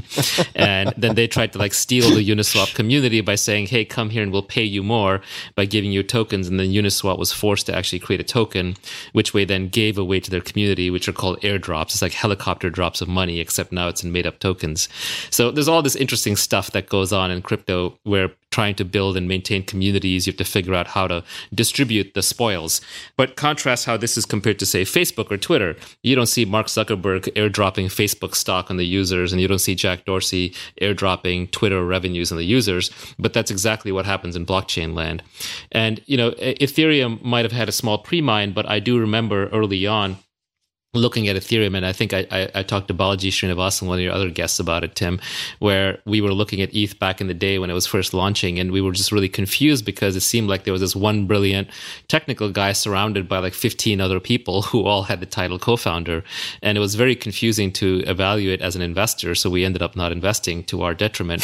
But that's my way of saying that this was not a Vitalik get-rich-quick scheme. I don't think Vitalik even had, was even the single largest token holder. I think there were many other people who, frankly, had a lot less to do with Ethereum's success, who ended up holding a huge number of tokens. So to the extent that Vitalik is the one who's working on it and pushing it forward, it's a labor of love. And I've always been super impressed by how his team is very altruistic and really kind of wants to make the world a better place. Maybe they're young and naive, but it's, it's refreshing to see that. So I think, in terms of branding, a lot of people look at Ethereum as like Lyft to Bitcoin's Uber, right? There's sort of a crypto right-wing libertarianism versus a crypto left-wing sort of libertarianism. Naval, let me jump in for 1 second here, if I may ask a naive question, or a novice question maybe. And if I'm completely looking at this the wrong way, I'd love to be corrected. Thinking of Ethereum and comparing it to, say, Bitcoin, and considering the possible regulatory threats to Bitcoin. And I think probably a stronger focus on cryptocurrency than blockchain by regulators. And just by extension, if we're thinking of Ethereum on some level as both a cryptocurrency, but also as a world computer, maybe as if Amazon had its own cryptocurrency, right? Bizonians or whatever they might call it, and then AWS, that even if there were a crackdown on currencies, that Ethereum would have some resilience and anti-fragility in that respect. Does it mean that Ethereum in its entirety is less subject to regulatory threat, or that it can thrive in the face of regulatory threat along the lines of that which Bitcoin could face? I mean, comparing the kind of regulatory situation of Ethereum and Bitcoin, I mean, I think like both benefit from being highly international, right? Like Bitcoin has a strong community in the US, it has a strong community in China, it has a strong community in the EU and lots of other places. Ethereum is very similar in that regard. There's these very strong communities in lots of different countries, including countries that are, not kind of geopolitically on the same page with each other. So there's a lot of resiliency in that sense. Now, of course, the other kind of aspect of politics is that like it's not just about what they can do, it's also about like what they want to do. The reality is that regulators have cracked down on cryptocurrencies significantly less than they theoretically could, right? Like they theoretically could like make something like Coinbase illegal overnight. Right. And like I think the reality is that, they don't, in part because they do see a lot of the positive value that's coming out of these platforms, right? There's even regulators that wants to use, public blockchains and, even things like Ethereum to build applications on top of them. They see value in some of the kind of advantages that the things like stablecoins, for example, could provide, or even, non-financial applications of various kinds. Yeah, if you wanted to build a fraud-proof voting application, you'd probably do it in Ethereum. Mm-hmm. That would be interesting. Yeah. Cryptocurrencies are inherently designed to be sovereign resistant, right? They're designed to be stateless. And so the geographic redundancy is one aspect of it. And some countries try to ban it. Like I think for a while, people think China tried to ban it and that sort of failed. And right now, India's talking about banning it and that will end in tears, right? That's not going to go well when you leave your country out of the innovation in the next 10 years. So hopefully they don't do that. But there's also redundancy in terms of design. For example, going to proof of stake is a different kind of redundancy than being just all proof of work. So you're not subject to the same kinds of attacks. I think being used for all kinds of applications. Naval, could you speak to that?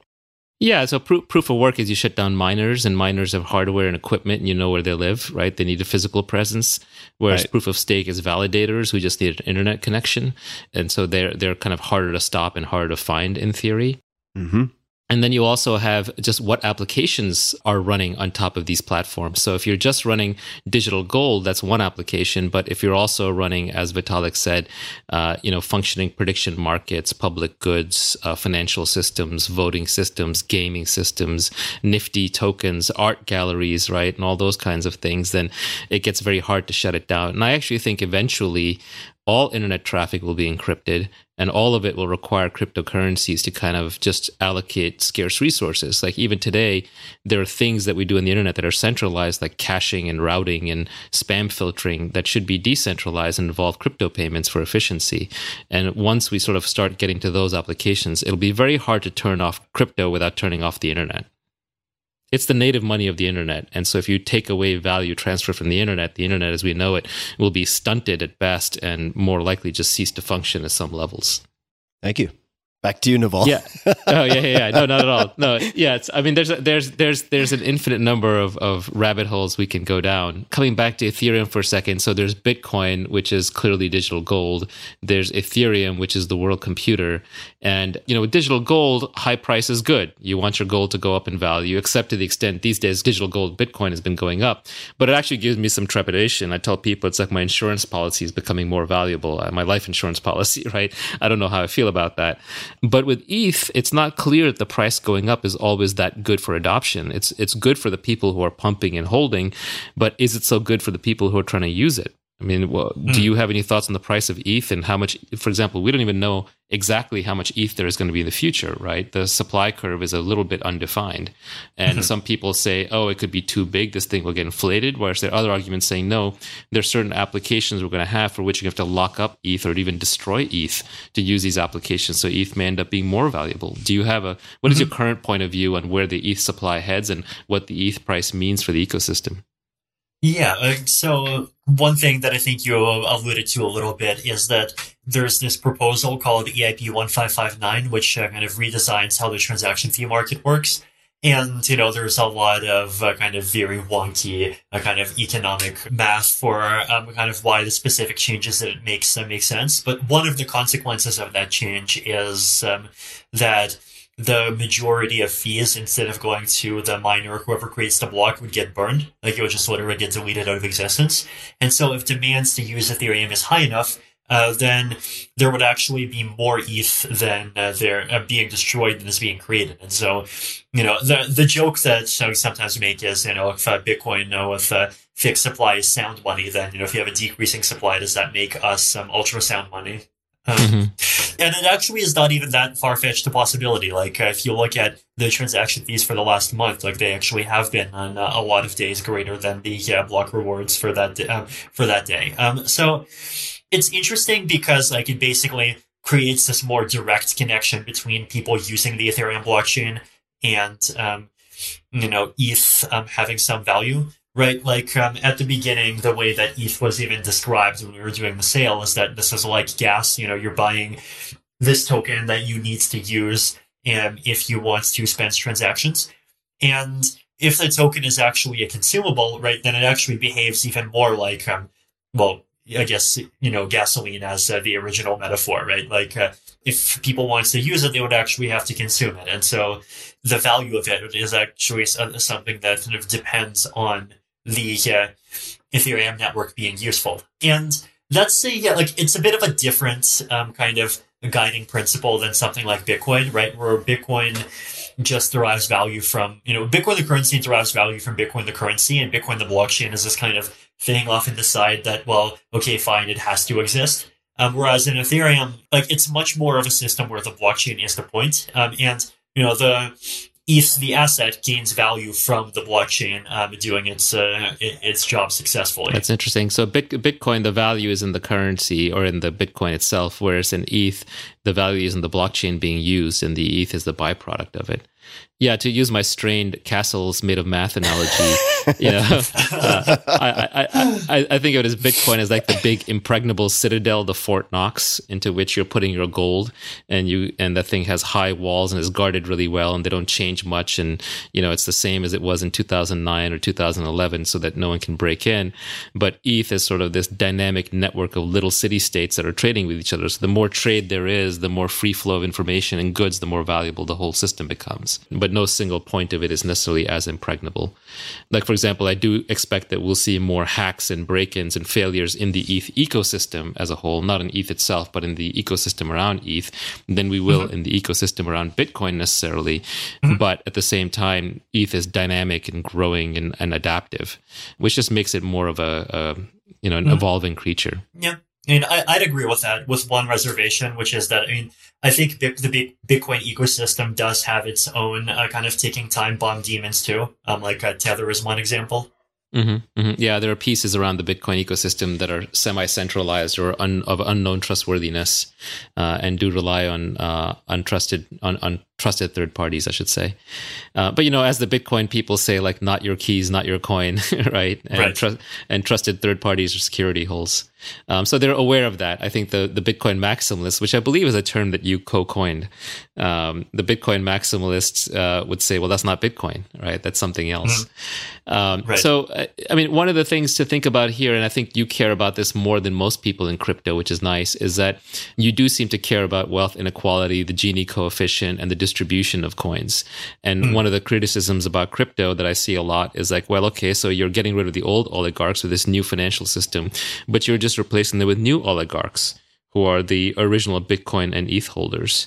And how do you think about the distribution of wealth in a crypto-run economy as opposed to a fiat currency, aka the US dollar and the euro-run economy? This is definitely one of the challenging kind of questions for the community to grapple with.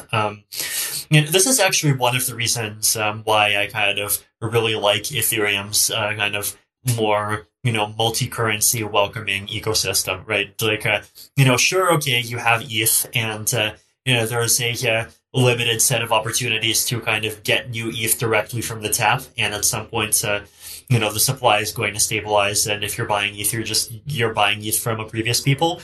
But at the same time, there are these new applications that are launching.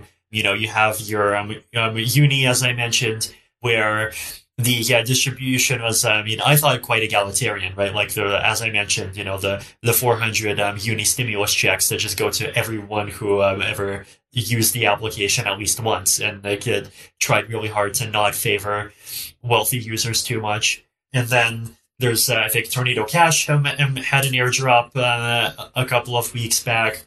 There's more of these assets coming in, and I think like that kind of churn is healthy. Like it breathes new life into the ecosystem. It breathes kind of new life into the wealth distribution, and it does create opportunities for new people to be able to come in and kind of participate on a somewhat level footing as well.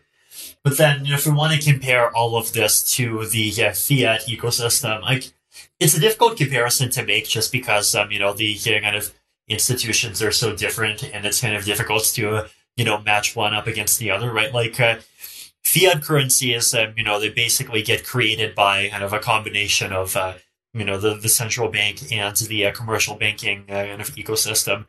And in terms of where the kind of newly generated value comes in, like both sides of that get some share essentially, and like there's bad things that come out of it. There's also good things that come out of it. So like, I know like this is a controversial position among libertarians, but like I actually like the idea that if you have a fiat currency, then the government can print it and just use that as a source of government revenue. The reason why I like it is because I think if the government can get money through unobtrusive means, that reduces the extent to which it has to rely on getting money through more intrusive means and rely on like taxation and kind of more direct. Right. The problem is when it's unobtrusive, it's very easy to do it very sneakily. Right. And these taxes have to be collected now, whereas printing can kick the can down the road for the next person to solve. Right. This is arguments in the other direction. Yeah, there's a moral hazard there, and I think we're watching it play out where we printed $8 trillion last year, and who's going to pay for it? Right. The nice thing about cryptocurrency, of course, is that like the ecosystem is much more transparent, and so it's easier to analyze and understand what the rules are. And like within the context of a crypto ecosystem, as I mentioned, you can still do very egalitarian things. You can still reward people who were very important early contributors to things that ended up being very important. So you can still do kind of all of those things, and we do have a responsibility to get the balance right. But the environment is just inherently a more kind of open and honest one, just because these are decentralized systems, and everyone does just they see exactly what's going on. Yeah, it's certainly more transparent. Like you can tell what the money supply of ETH is at any given point. Good luck doing that with the US dollar money supply, or you can tell what the inflation on ETH is at any given point. And as you say, there's opportunities to build more applications on top of ETH, and maybe ETH is the app store for decentralized applications. But some of those applications can go on to capture just as much value and create just as much value as ETH itself. Mm-hmm. So I think that'll be the really interesting development in the last year is just to see applications on top of ETH really creating and capturing and building lots of wealth and value. And so in that sense, this 2021 and 2020 run-up seem a little different to me than the 2017 run-up, which was based on just, a lot of hype, frankly. So as we see sort of crypto playing out, you've also had some very interesting thoughts on everything from radical markets to political philosophy to kind of what happened in 2020 and so on. And we could spend a whole podcast on that. But just at a very high level, you had a really good post on your blog saying end notes on 2020. And it was about a lot more than just crypto. So what else are you really interested in these days? I mean, is it AGI? Is it life extension? Is it public goods? Is it different kinds of voting schemes? What's really on top of mind for you that's not directly crypto related? Some of all of those. I think the changing kind of way in which economics works is definitely one of those really important topics. There's a couple of different kind of changes that's happening. Like one of them that I talked about is just public goods becoming more important, right? Like a lot of the ways that like people would thought of economics like 50 or 100 years ago, they just kind of focused on private goods like cars, houses, food, things like that. But there's also public goods, right? Which are projects that benefit a large and unselective group of people. And so no individual person who benefits has the incentive to personally fund the whole thing.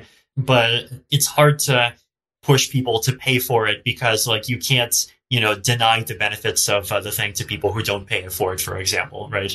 And so scientific research is one example of a public good. My blog is one example of a public good. Open source software is an example of a public good. And like on the internet, public goods are even more common than private goods are. And so like our economics just has to, just take that fact seriously. And a lot of what's been happening in the blockchain space in some ways just is, the crypto world trying to grapple against those things. So basically, these public goods are where the costs are concentrated. Like if I want to fund scientific research, I do it out of my own pocket, but it benefits all of humanity. So the benefits are distributed. And so these tend to be undersupplied. There tend to be too few of them.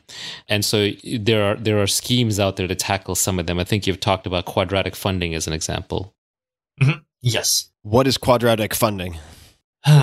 So quadratic funding is this interesting mechanism that basically says anyone can donate money to public goods through the mechanism, but to compensate for this kind of under-provision that you talk about, the mechanism provides a subsidy to every public good. And that subsidy depends not just on the amount that was contributed, but also on the total number of people who contributed, right? So like, for example, if there's two projects, they both got $100, but one of them got, say, $80 from one person and $20 from another person, and the second project just got $1 from each of 100 people.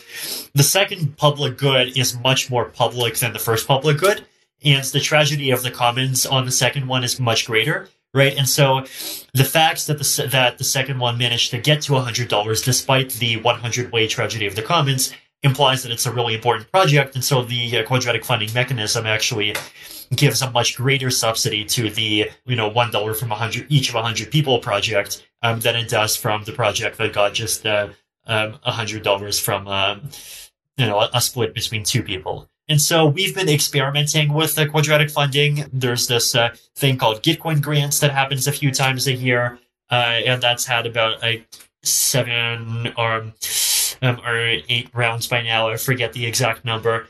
Just for public goods within the Ethereum ecosystem, and that's worked really well. So that's been one of the kind of interesting experiments that I've been following. Question on quadratic funding, just to hop in here, since I'm involved with a few different types of scientific research. Are those funders in those experiments that you've run anonymized or de-anonymized? Because I'm thinking through the example you gave and how there are other plausible explanations for why there might be two funders. I'm just thinking about, for instance, reputational risk associated with certain types of scientific research. Right. There are other plausible explanations, but those largely hinge on named names versus them being anonymous. Yes. So how do you think about other contributing factors depending on how you're conducting the experiments? Sure. So first of all, like in quadratic funding, unfortunately, you do need to have some kind of model for identity because you need to prevent the two people from just pretending that they are 100 people. Right. But with cryptography, you actually can do fancy things that give you most of the benefit from having anonymity despite needing to have an identity system. Basically, you can have a system where people can make all of these contributions, and they're, done in such a way that the system identifies like how many unique contributors there are for each project, but where the system does not get an idea, like nobody actually gets any idea of exactly which particular person donated how much money to which particular project. This is done using this really important and fascinating topic of zero-knowledge proof cryptography. In zero-knowledge proof cryptography, basically the idea is that it allows you to make cryptographic proofs that some statement is true. So I can make a cryptographic proof that says that, I have 100 coins, or that you signed a message that contains some fact about me and it was signed with your key. And you can make these proofs, but where the proof does not reveal the contents of the thing that it's proving, right? So for example, I can prove that I have an account that has at least 100 coins, but I don't have to prove which account it is. I don't have to prove exactly how many coins I have. And there's a lot of this very fancy mathematical magic that basically creates this protocol where if you give me a proof, then I know that the statement is true, because if the statement is false, you would have had no way to generate the proof. But if I have just a proof, I can learn nothing else beyond the fact that that particular statement is correct. So this is incredibly powerful cryptography. It's behind Zcash, for example.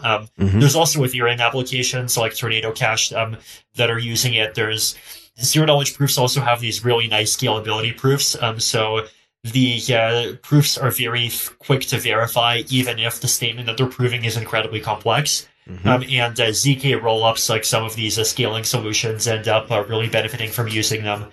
So very powerful technology. And I think it's also very significant from a social perspective because, we have this broader kind of anonymity versus accountability debate, right? Of the benefits of privacy versus the benefits of basically persistent reputations. And zero-knowledge cryptography is really powerful because it may, in a lot of cases, allow us to get both good things at the same time. You could get us the benefits of things like persistent reputations, while at the same time getting a lot of the benefits of anonymity. Seems very powerful. Just to follow up on that, thinking of scientific research, I'm going to ask you what areas you might have particular personal interest in. I know you have some interest in life extension, as evidenced by the dragon slaying parable on your website, or that you linked to from your Twitter bio. But it strikes me that the quadratic funding experiments would also be heavily dependent on equally simplistic or simplified communication of competing, not necessarily competing, but contrasted scientific studies, right? Because there are some instances, just in my experience, where scientific studies that require a lot of scientific knowledge or due diligence would have fewer funders compared to others, but that doesn't necessarily reflect less importance or impact potential. Yes. No, this is also a very important point. And I think the solution to this is that quadratic funding by itself doesn't solve all the problems, and you have to combine quadratic funding with other mechanisms. So I can give two examples. One example of how you could do this is you could just set up an organization where the organization has some smart people, and those smart people do a good job of picking who the scientists are that are really worth funding. And then that organization gets a 5 or 10 year history, and people see that, yes, this organization does have a surprisingly good track record of funding, the studies that actually do end up turning out to be meaningful 5 years down the line. And then people will just contribute through the quadratic funding scheme to this organization, and the organization will be able to kind of leverage its own reputation.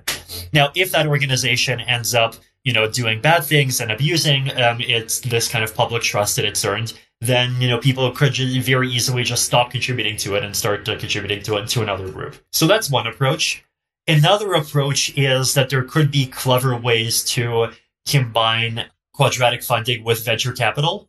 So the idea here is that imagine if when people make a public good, they create a coin associated with that public good, and they just let people buy the coin. And when people buy the coin, the revenues just go to the people who issue it. And then what you can do with quadratic funding is you can basically kind of collectively buy out these coins, right? So you can just say, okay, this coin is a coin that represents a project that gave the world, say, $1 million worth of value, and so we're going to quadratically fund $1 million into the coin. And so anyone who bought that coin would be able to benefit, right? And so the idea is that, like, if there are intelligent investors that are able to recognize that something will be valuable, 10 years in the future, then, like, basically they will be able to make a profit off of this. And if anyone has something that, like, is maybe difficult for the kind of wider public to determine is valuable at the beginning, but then is likely to lead to some important outcome that just everyone recognizes is really valuable sometime in the future, then, these investors can fill the gap, right? So, like, you have these two approaches. Like, you can either rely on reputation and kind of do it retrospectively, or you can rely on this kind of combination of quadratic funding with, tokens and investment and do it prospectively. So I think both of those are really interesting. I love this possibility to combine also, right? I mean, you could potentially have all of the elements that you described combined. Mm-hmm. And Noel, you sound like you want to jump in. I was just thinking that the campaign financing kind of works a little bit like this. Maybe accidentally, maybe the system has just navigated to it through kind of a complex systems level intelligence. But if you look at campaign financing for when people run for office, there's a maximum limit they can get per donor, right? And so an individual can only gift a certain amount to a congressman or to a senator or a presidential candidate. And then the feds also have matching funds on top of that. So it's a combination of these schemes, because by limiting the amount that any one person can give, you're sort of creating a quadratic, although it's not truly quadratic, like someone very wealthy, I guess they could give a lot more through a side vehicle, but then that's less efficient because they're not allowed to coordinate with the main campaign. So there's kind of a really badly implemented version of quadratic funding with matching dollars already in existence in federal campaign financing. That's a good point. Yeah. Vitalik, what areas of scientific inquiry or research are on your short list of most personally interesting at the moment? Yeah, so you brought up life extension. Life extension is definitely really important to me. I think in the coronavirus has actually even had the positive side effect of kind of speeding this along in some ways, but there's a lot of extremely promising things happening in biotech. I think there's a very significant chance that, like, where we're standing today is for biotech the equivalent of where computers were in 1950, right? And so if you imagine, the difference between the ENIAC and, a modern kind of laptop or a smartphone, that's the difference that we're going to see between the biotech of 2020 and the biotech of 2090. And so if right now we can already come up with vaccines for a virus, a year for deployment to start, but really the whole thing actually happens much faster, and most of the delay can be blamed on, like, bioconservatism, but that's a whole other discussion. If you go from even there and then add 70 years of progress to that, like, it's very easy to see just even the process of aging turning into something that just becomes reversible, and it being a regular thing for people to live 1.5 2 centuries and then go even further from there. There's just a huge kind of nice humanitarian outcome that can come from that. Basically, like, the concept of your grandmother dying is just going to kind of slowly leave the public consciousness, the same way that the concept of getting lost in a city slowly left the public consciousness over the last 25 years as we got better cell phones. And I think that's a really lovely and just kind of much better world to spend a lot of resources to shoot for. Do you think that's realistic, though, given all the three-letter agencies that slow down experimentation and development? Because I worry it's more like nuclear power, right, where they can't tolerate a single death, so the innovation isn't really allowed. Right. So this is where I say a controversial thing, which is I think I'm very happy that the coronavirus has helped to delegitimize bioconservatism to the extent that it has. Yeah, I agree with that. The Moderna vaccine was ready on Jan 13th, right? Yes.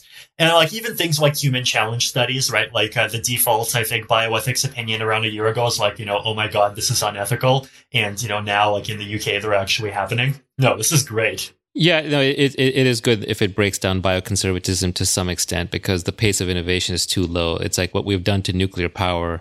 If we do that to biotech, and we kind of have already to some extent, but if we do it even more, then there's no chance of, grandma living forever. There's not even a chance of me living, 50 years longer, let alone grandma living forever. Yeah. You're 27. I'd love to see where you're at 47. You're going to be a, really interesting guy. You already are, but you're going to be an even more interesting guy. Even more interesting at 447. Yeah. That'll be fun. Right. So, but no, I hope you guys can both come to my 1000th birthday party. Well, are you on some kind of caloric restriction or intermittent fasting?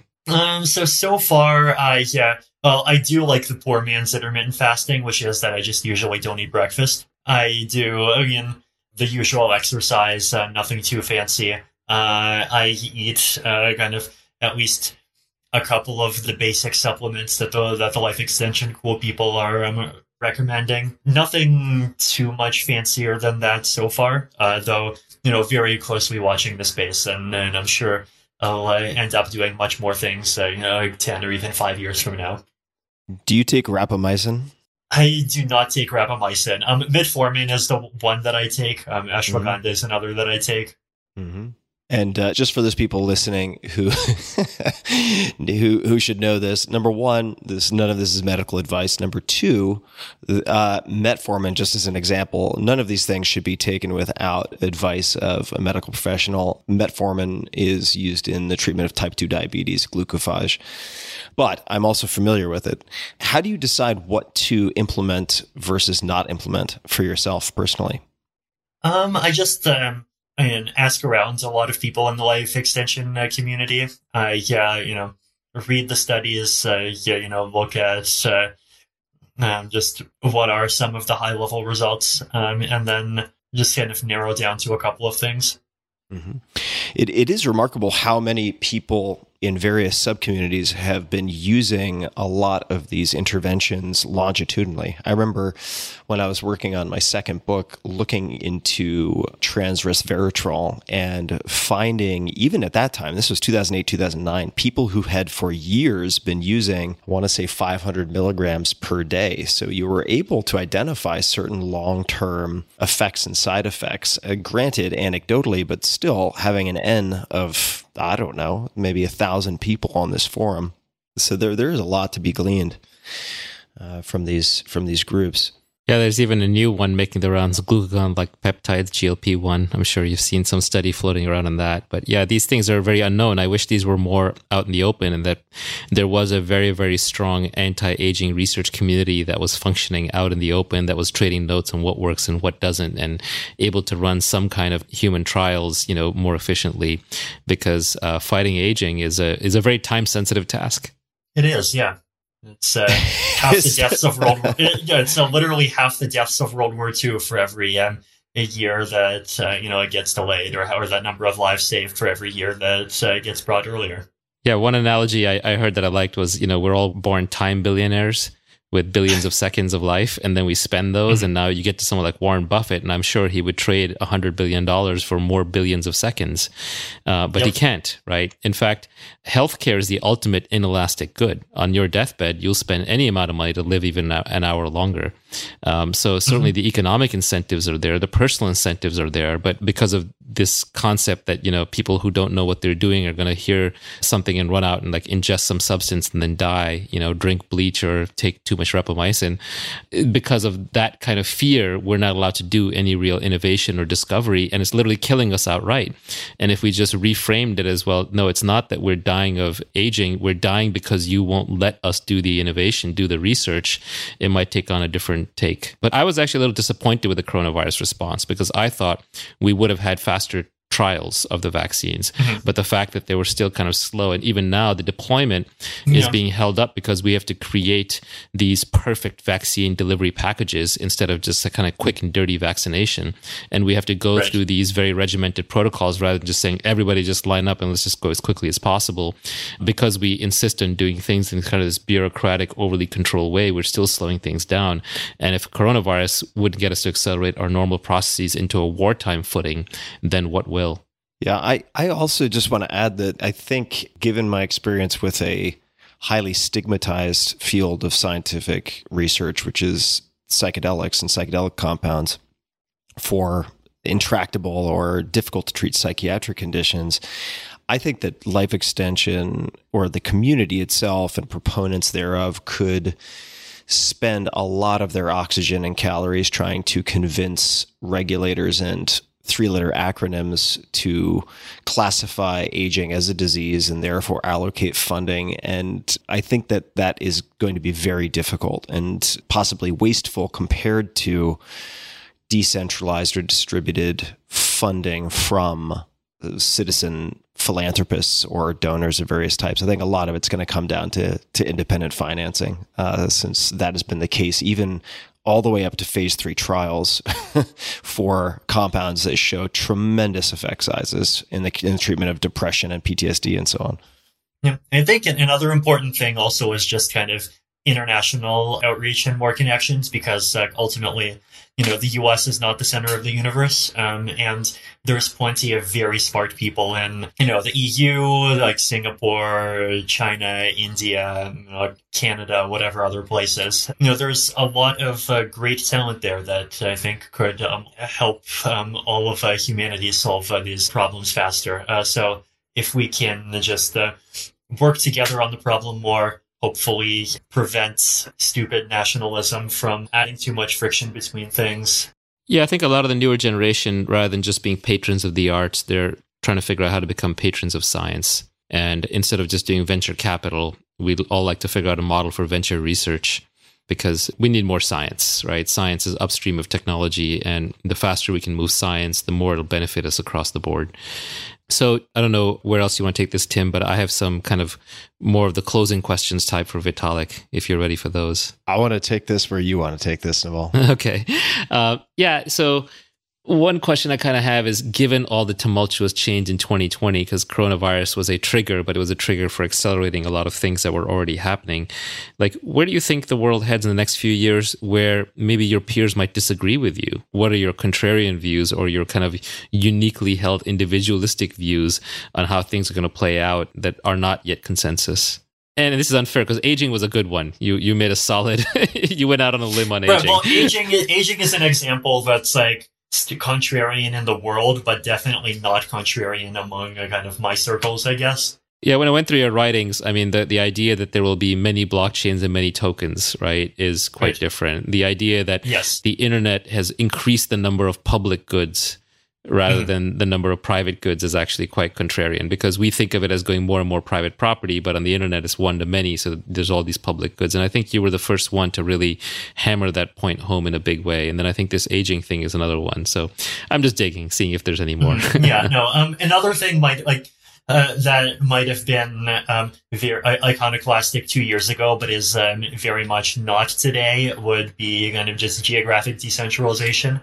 Even with Ethereum, we took a very active effort of not making it too centralized in any one country or any one city in any one place, and I feel like we benefited a lot from that.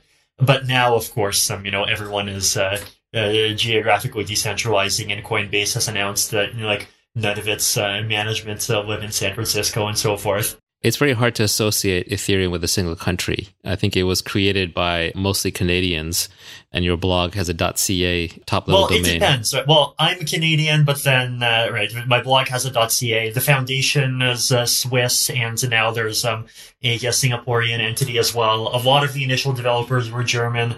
A lot of developers are from the US as well. One of the most efficient ETH2 client is based in Australia. So I feel like we kind of actually took those values seriously and did it well. And Ethereum the foundation has spent a lot of time in East Asia.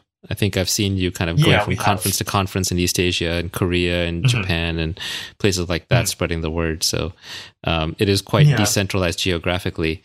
What advice do you have for someone who wants to get into Ethereum and doesn't just want to go and buy the token, right? Who actually wants to dive into the ecosystem? What is a person to do to get involved in the Ethereum community and the ecosystem? Where are the points of leverage? I think one learning to build an application and actually trying to build an application is, I think, one great place to start if that's the sort of thing that interests you. Like, even if you don't turn it out as a full-time developer, it's like forcing yourself through the process still helps you just understand, like, what are the different pieces and actually what function do they serve. Another example, another approach, and now obviously kind of temporarily suspended, but generally there's a lot of local communities that, like kind of in-person meetups and all that people can be part of, and that's often a great opportunity to get to meet other Ethereum people. There's a lot of materials online, although generally I am a kind of much more big fan of hands-on learning, so kind of learning by doing instead of learning by taking in information. So, highly recommend like just trying to build one application for a lot of people. And then otherwise, there's just a lot of different communities, and like you do have to just like go in and start taking part in them. Yeah, for those of you who are curious, I think Vitalik's blog has spawned quite a few of the things in the Ethereum ecosystem. Like, I think it was one of your musings that led to the creation of Uniswap. And you'd recently been talking about rollups and social wallets and all kinds of other things that can be built on top. Although maybe this is the first year where I feel like the community is outpacing your ideas with NFTs and with some of the games that are coming up on top of ETH and so on. It does seem like that there's a lot of innovation going on. It's hard to keep up. It's very, very hard to keep up. But that's a good thing. For those of you also looking for what's next down the rabbit hole, Vitalik briefly mentioned zero knowledge proofs. I would say that, the beginning of the rabbit hole, the entrance is Bitcoin. Then you go a little further down, you find ETH. But then when you find zero knowledge proofs, that's the big mind-blowing moment where you realize just what crypto is capable of. And there are analogs for what crypto can do that almost cannot be done in the real world. It's sort of like when you go into physics and when you encounter quantum mechanics, it sort of makes you rethink that, not everything necessarily maps onto exactly how I observe it. The same way, when you get to zero knowledge proofs, you realize that the levels of creativity in crypto that it enables are greater than what we might have had pre-crypto.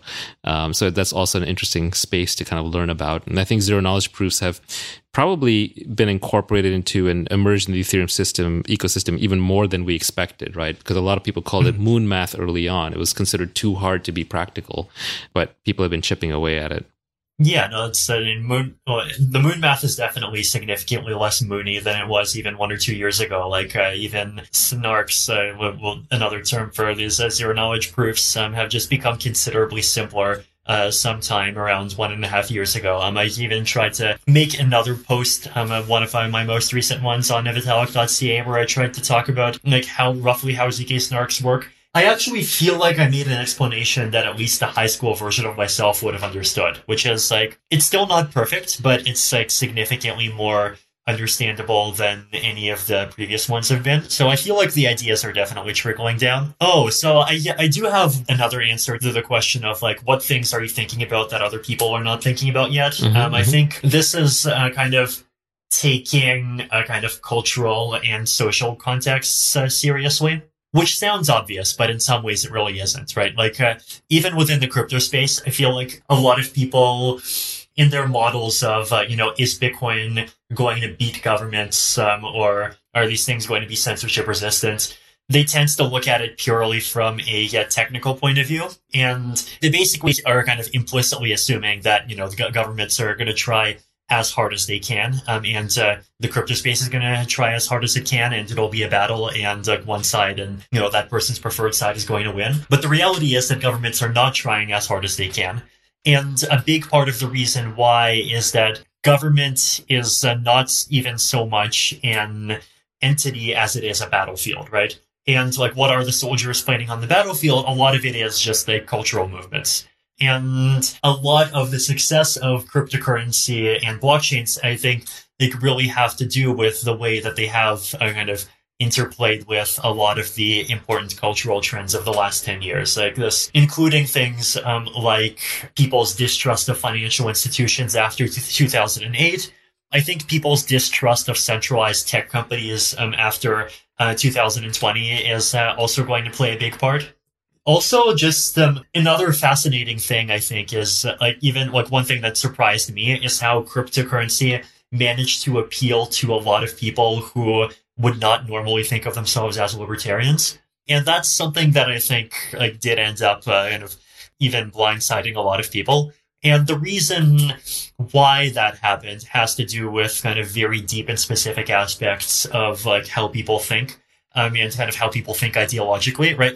A lot of people think of say authoritarians, for example, as just people who hate freedom and want to restrict things. But the reality is there's lots of people who are in favor of very specific restrictions, or even in favor of restrictions that benefit their own team. But they're just as very easily flipped to being very pro-freedom when, it's their own team that's being threatened. Or even when you just kind of take things out of the cultural context of, what should the governments do, and into the cultural context of, how should technology work? So there's a lot of these kind of very subtle effects that determine, whether blockchains and some of the ideals behind blockchains kind of succeed and fail. And these kind of very subtle properties of how humans think and even how humans interact with each other are extremely important in a lot of ways. And the reason why they're important is they just determine the effectiveness with which people can coordinate, right? Humans are naturally kind of very attuned to a kind of social trends, and humans have a lot of motivations that have to do directly with, what position they have within a kind of social trends and contexts that are made up by other people. And this is just a space that the blockchain and cryptocurrency space is going to navigate well. And if it navigates it poorly, then I think blockchains will be stopped by governments, or they won't be stopped entirely, but the amount of usage can easily be more than 90% lower than it otherwise would be. But on the other hand, if blockchains can, successfully show to kind of large enough coalitions that this is a valuable and this is a good thing for the world, then they can be very successful. And this is just something that, the space needs to have a better understanding of and take seriously. Yeah, I think there's a lot of good points you just made. One I like is that government is not an entity or an enemy on the battlefield. It may just be the battlefield. That all of these factors can kind of win simultaneously. I think you made this point in your blog in one place where you said that in 2020, big government won, big social media won, big centralized applications won, but decentralized also won. So there you can have multiple winners. These aren't necessarily either or. You've also made an argument in one of your blog posts, which is also beyond the scope of this podcast, but I think is worth digging into for people interested in game theory, where you basically point out that a lot of the toy models that we consider when we're evaluating how these things will end up have a so-called Nash equilibrium. They have a solution in game theory because a lot of individuals are making decisions independently. But because majority coalitions rule and people can collude or they can form coalitions, that you end up in these unstable cycles where you have a majority win one round and then the definition of the majority reshuffles and then they win the next round. And so we see this in politics where it seems like, okay, now the Democrats are in charge forever and oops, no, now the Republicans are in charge forever, and oops, no, now the Democrats are in charge forever again. And subtly underneath what's going on is the definition of Democrat and Republican is unstable. They're just coalitions that are being formed and reformed as needed. So yeah, these are lots of great thought-provoking points. I'd really love to touch base with a Vitalik who's 37, the ripe old age of 37 out of his 1,000-year Methuselah-like lifespan, and see where you've gotten to. So, Naval, I don't know if you have questions remaining. So I really just have one question, and that is a pet curiosity of mine. It's related to language learning. So you have studied quite a few languages. I looked at a clip of you answering questions in a Q&A at some point, I don't know the year, in Mandarin. And I was very impressed. I went to 2 universities in China, and 你讲中文讲得很好啊. So I wanted to ask if you could give advice now, having tested many things, used many approaches, for someone who wants to learn Mandarin. What would your current recommendations be to them? Sure. So for any language, my usual approach is I think at the beginning, you do need some kind of explicit program. So one thing that I've used is the Pimsleur podcasts. So that's PIMSLEUR. So it's just a series of these 90, 30-minute podcasts. So 2,700 minutes or about 2 days in total that, you listen to one of them every day, and they just teach you the language from nothing up to, some very basic level over the course of these 90 episodes. So you start from that, but then even after that, you don't have nearly enough to understand anything. So from there, sometimes you can find other podcasts, and eventually you graduate to just regular podcasts in that language. So things that are not even optimized for language learning. But at the beginning, you do want to find resources that are optimized for learning. Flashcard apps helped for Chinese specifically for memorizing the characters, or at least, the first kind of, 500 or 1,000 or so. And there's plenty of flashcard apps. They're all about equally good. And then once you kind of get past some level, then you get to a level where the best way to get even better is to just talk to people. Another kind of path that works somewhat at the beginning actually is if you just go into a city and you just start reading various signs on the street and you try your best to just understand what they mean. And if you see a word that you don't understand, you look it up. That's often useful. I also use Duolingo as well. It's been helpful in some cases.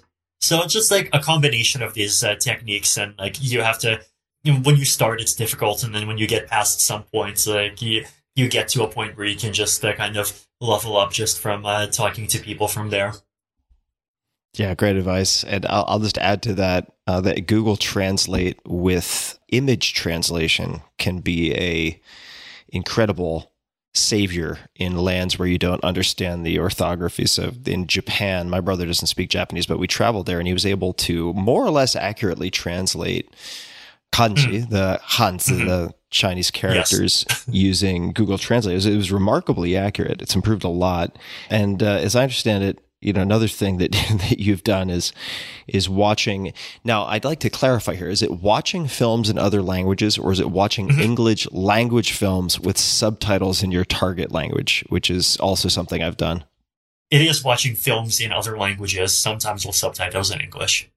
Got it. Thank you, Naval. Would you like to wrap up? No, thank you, Vitalik. It's really been an honor. I think, along with Nick Szabo and Hal Finney and Wei Dai and a few other very influential people, and Zuko and so on, you've just been incredibly influential in the development of blockchains. And I believe that blockchains are the third wave of the internet after the web and mobile, and they're quite fundamental to how the internet does and will operate in the future.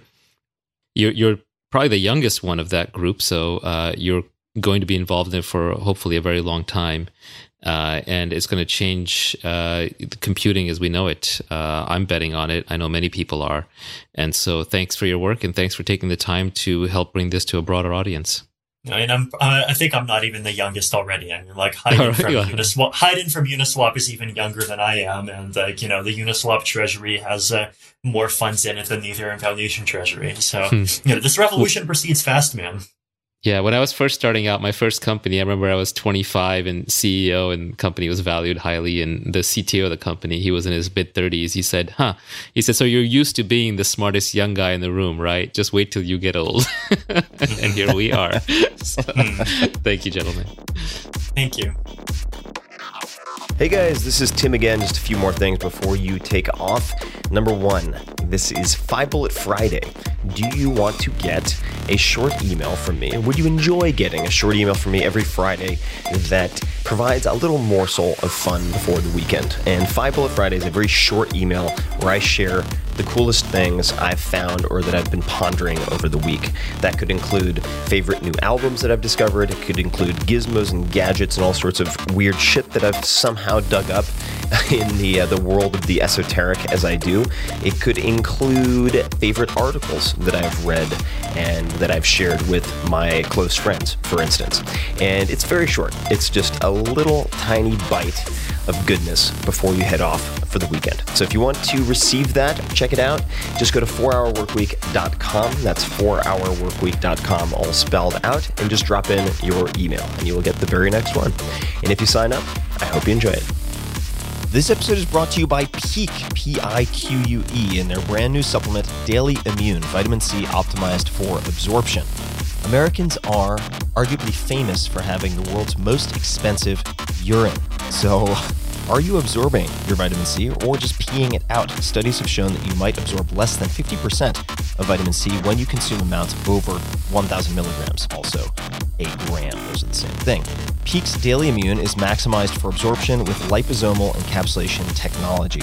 Liposomes help deliver vitamin C to exactly where you need it, your cells, not just your bladder. And I've been using their packets now for a few weeks. I've gone through a number of boxes, and I typically take 1 to 2 per day as, I would say, maintenance kind of support dose, and I'll take more than that if I feel any type of cold coming on or any symptoms thereof. Peak's unique formula supports a healthy immune system, and Daily Immune features a buffered, non-acid form of vitamin C that's gentle on your stomach. It is a powerful and absorbable vitamin C that fits in your pocket and tastes great, so I will often take a handful of these, just stick them in a jeans pocket for the day, and then every few hours open up a packet. Plus, it contains just 7 clean ingredients, no preservatives, refined sugar, or additives. All you need to do is open and squeeze it into your mouth. No glass, water, or spoon needed. Personally, I like to have a small chaser of water or carbonated water, but you don't need it. You can do it on the run. It's so easy and tastes so good. Think black European elderberries. That is the flavor I've been consuming. You might choose to take it once or twice a day or more, as I do. There's a reason Peak's products have more than 15,000 5-star reviews. People are very happy with their products. Try it for yourself risk-free. With their 30-day satisfaction guarantee, you either love it or you get your money back. So go to peaktea.com/Tim. That's PIQUETEA.com/Tim and use code TIM, T-I-M, at checkout to get 5% off of your first order plus free shipping when you purchase a bundle. That's peaktea, one more time, PIQUETEA.com/Tim and use code TIM for 5% off plus free US shipping on a bundle. This episode is brought to you by Theragun. I have 2 Theraguns, and they're worth their weight in gold. I've been using them every single day. Whether you're an elite athlete or just a regular person trying to get through your day, muscle pain and muscle tension are real things. That's why I use the Theragun. I use it at night. I use it after workouts. It is a handheld percussive therapy device that releases your deepest muscle tension. So for instance, at night, I might use it on the bottom of my feet. It's helped with my plantar fasciitis. I will have my girlfriend use it up and down the middle of my back, and I'll use it on her. It's an easy way for us to actually trade massages in effect, and you can think of it, in fact, as massage reinvented on some level. Helps with performance, helps with recovery, helps with just getting your back to feel better before bed after you've been sitting for way too many hours. I love this thing. And the all-new Gen 4 Theragun has a proprietary brushless motor that is surprisingly quiet. It's easy to use and about as quiet as an electric toothbrush. It's pretty astonishing. And you really have to feel the Theragun's signature power, amplitude, and effectiveness to believe it. It's one of my favorite gadgets in my house at this point. So I encourage you to check it out. Try Theragun. That's Thera, Theragun. Try Theragun risk-free for 30 days. There's no substitute for the Gen 4 Theragun with an OLED screen. That's OLED, for those wondering. That's organic light-emitting diode screen, personalized Theragun app, and an incredible combination of quiet and power. So go to Theragun.com/Tim right now and get your Gen 4 Theragun today. Or you can watch the videos on the site, which show you all sorts of different ways to use it. A lot of runner friends of mine use them on their IT bands after long runs. There are a million ways to use it. And the Gen 4 Theraguns start at just $199. I said I have 2. I have the Prime, and I also have the Pro, which is like the super Cadillac version. My girlfriend loves the soft attachments on that. So check it out. Go to Theragun.com/Tim. One more time, Theragun.com/Tim.